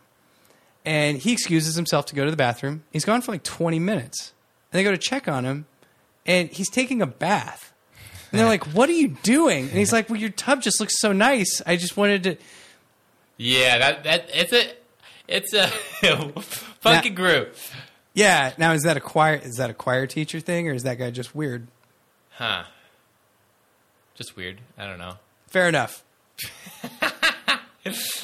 We're here at the top 30. Wait, do we want to do? I don't have a good sound effect for this. Yeah, well, Mario's. hey, there we go. I'd say keep that one. I like it. It's So my favorite. we can just do a top 5. So these are kind of like just what's the most popular game at the moment. Our top five for November, December 1988. Yeah, and then so at number 5 we have a brand new game, Gauntlet, coming up. It's brand new to the list, and it's started at number 5. Pretty impressive. It's a good game. Wizard needs food back. At number 4, and this is going down. It's a downward trend. Mike Tyson's Punch-Out, falling down 2 spots from last issue. Wow. Yeah. And then above that is another brand new game, Metal Gear. Metal Gear. Jumping in at number 3. I can see it even getting higher than that, too, because it seems like I'm a little surprised. It seems like these games, I assume they would start really high, but it seems like they kind of like bubble up, then drop down. So we'll see if that goes up. Yeah, maybe you have like the ones people are anticipating. Like I bet Mario 3 hits hard, but Yeah. maybe a Metal Gear like It's people like a didn't know. bit of a sleeper. So we'll see if it does even better than that. Because Metroid, which was number 3 last time, actually went up. Metroid is now up to number 2. Nice segue. Well done. Boom. And then the undefeatable champion. Once number again. 1, The Legend of Zelda. It's going to be tough to beat. I don't know. I think it might be a while till it gets dethroned. It's yeah, I mean, I don't will it ever be dethroned from the NES top list? It's eventually it's got to be Mario Bros. 2. 3, I think. Statisticians are going to get a big kick out of this top 30 because they have updated the list. They don't only just show the votes, and there's many thousands more votes this time around. I don't know if you noticed than in that first issue where it was like games were ranking with hundreds of votes. Yes. They also point out which titles are new to the top 30, which are really on the move that have jumped up several places, and also the long-running game rankings, like the ones that have been there long. So if you love numbers and their relationship to game rankings and Nintendo Power, they're really fleshing out the top 30 for Which you. I do. I actually do think. For me, this felt like a good step in the right direction. Thank you, Howard. Sorry. And then also, I'd say the other big thing would be that Mario Bros. Was part of the top 5 for a long time, and it's now 11, so it's dropping. Super Mario Brothers 2 did jump up a lot. Yep, Mario Bros. 2 jumped pretty big jump. It was ranked pretty low Yeah. last time, if I remember right. So we'll see if that bubbles up to the top 5 at some point. But yeah, the Mario Bros. Kind of honestly did a little swap. The 2 became pretty up there, and then 1 they pretty much swapped from where they were. Wait a minute. Zelda 2, The Adventure of Link is number 8 on here. I guarantee you, not this many people who voted for it had not played the game at this point. Because they already said there's the chip shortage. There's not Yeah. going to be... In fact, I feel like I could even be surprised. I bet if people were playing it would actually be lower. Cause Brett, is this just a popularity contest? it kind of is. And if your name's Zelda, you're at the top. Sorry, what were you saying? I could actually see people like just assuming. Actually, I feel like Zelda 2 could be doing worse if people played it, because the kids would be like, "Oh, this isn't exactly what I wanted." Right. Let's see here. And that is the issue. That's the issue. And now, Wait. bit of a holiday season wrap up. Yeah, that's right. We have our third gifts for each other. Would you like to go first? Yeah, for sure. So I'm feeling bad about that re-gift. So Yeah, that was savage. It's pretty savage re-gift, man. Hey, holidays are cutthroat in my experience. Yeah, I'm just gonna give you a gumball machine. A gumball machine? Yeah, a big old gumball machine. All right. Like, it's a big one. You can kind of use it as decoration, put it next to your dishwasher. I'm going to have gumballs for days. I think that's a fun present. Thank you. Wow. And unfortunately, instead of gumballs in it, it is more Christian tapes. It's the tapes. More Bible tapes. More Bible tapes come out of it. All right. Well, for you, I wanted to really go all out. And my first thought was I wanted to give you a gun for home defense. Ooh. Or in case one of your roommates went crazy on like bath salts or something. But it turns out I thought there was a gun section, but it's actually just gun safes and then like BB guns. And I don't think that's Okay. a great gift. So let's skip the gun gift. And then I found something even better. I got you your very own race car bed. Wow. It's a Daytona car race car bed from the 1987 Christmas book. They brought it back. It's $499. Wait, how much do you weigh? 140. Okay, yeah, you could use this one. They have the weight ratings on the beds. Hey, there we go. So now you can be asleep in your race car bed. That's great. Merry Christmas. Hey, thank you. This has been Merry Christmas, buddy. probably my favorite Christmas of all time. Aw. Yeah, this is really nice. Should have put that earlier, but when we finished the magazine. We finished it. Hey, we should do our Howard and Nestor ratings. Yes, our classic wrap-up. This was actually an interesting... We stumbled on some new territory with them, so I'm curious to see how that affects our ratings. I was very... Okay, so... Nestor is annoying, but it's really clear to me that like there's a lot more going on with him. I'm starting to hate him less, and But to be clear, we haven't seen any improvement from. We haven't seen personal growth. We're only starting to see more of why he is the way he is. we're right? we're reading between the lines. This is definitely I'm guessing that this person has a soul Totally, yeah. And so and a broken heart. it's like the way you can like figure out like people can kind of change in your head is if you see them, something new happens and they change themselves, or Right. you just figure out something new about them, Assuming Nestor has like a mental breakdown. which is coming. Yeah, like if he like really hits the wall like in a good movie. Yeah. Like if he really just like he just can't do it anymore, he falls apart. I'm going to invest in Nestor in hopes that happens, and I'm going to give him a 4. Wow. That's a huge jump. Don't betray me, Nestor. That's okay. Wow, that's a lot of confidence. Okay. I'm going to give Howard a 2. Any explanation, or is it just that's how you're feeling? I'm feeling a 2 this time. I get it. Yeah, I'm with you. Howard feels like a 2 in this issue. Comic Howard, real Howard feels like a 2.5. That's fair. Should we all? All right.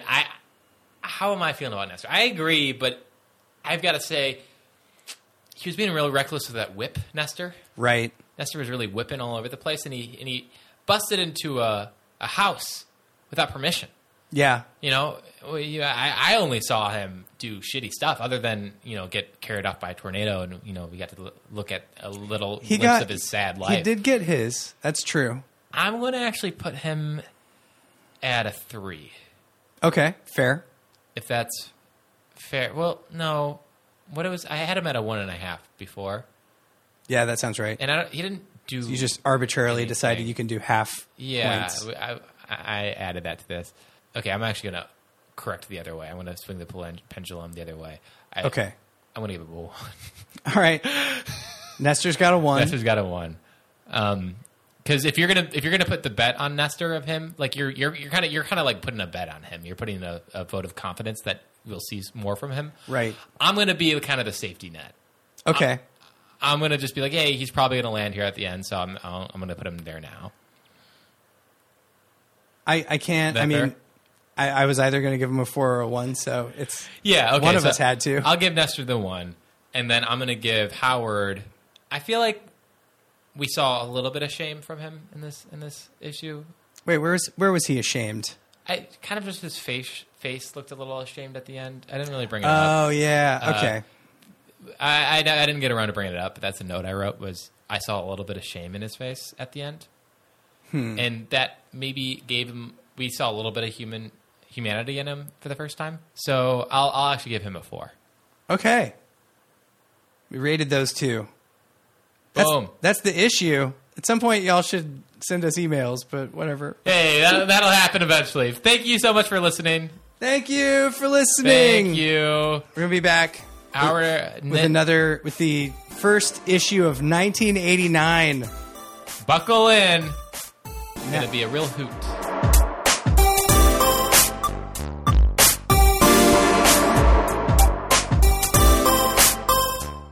The Now You're Playing with podcast is brought to you by the Podcast Power Players Power Team.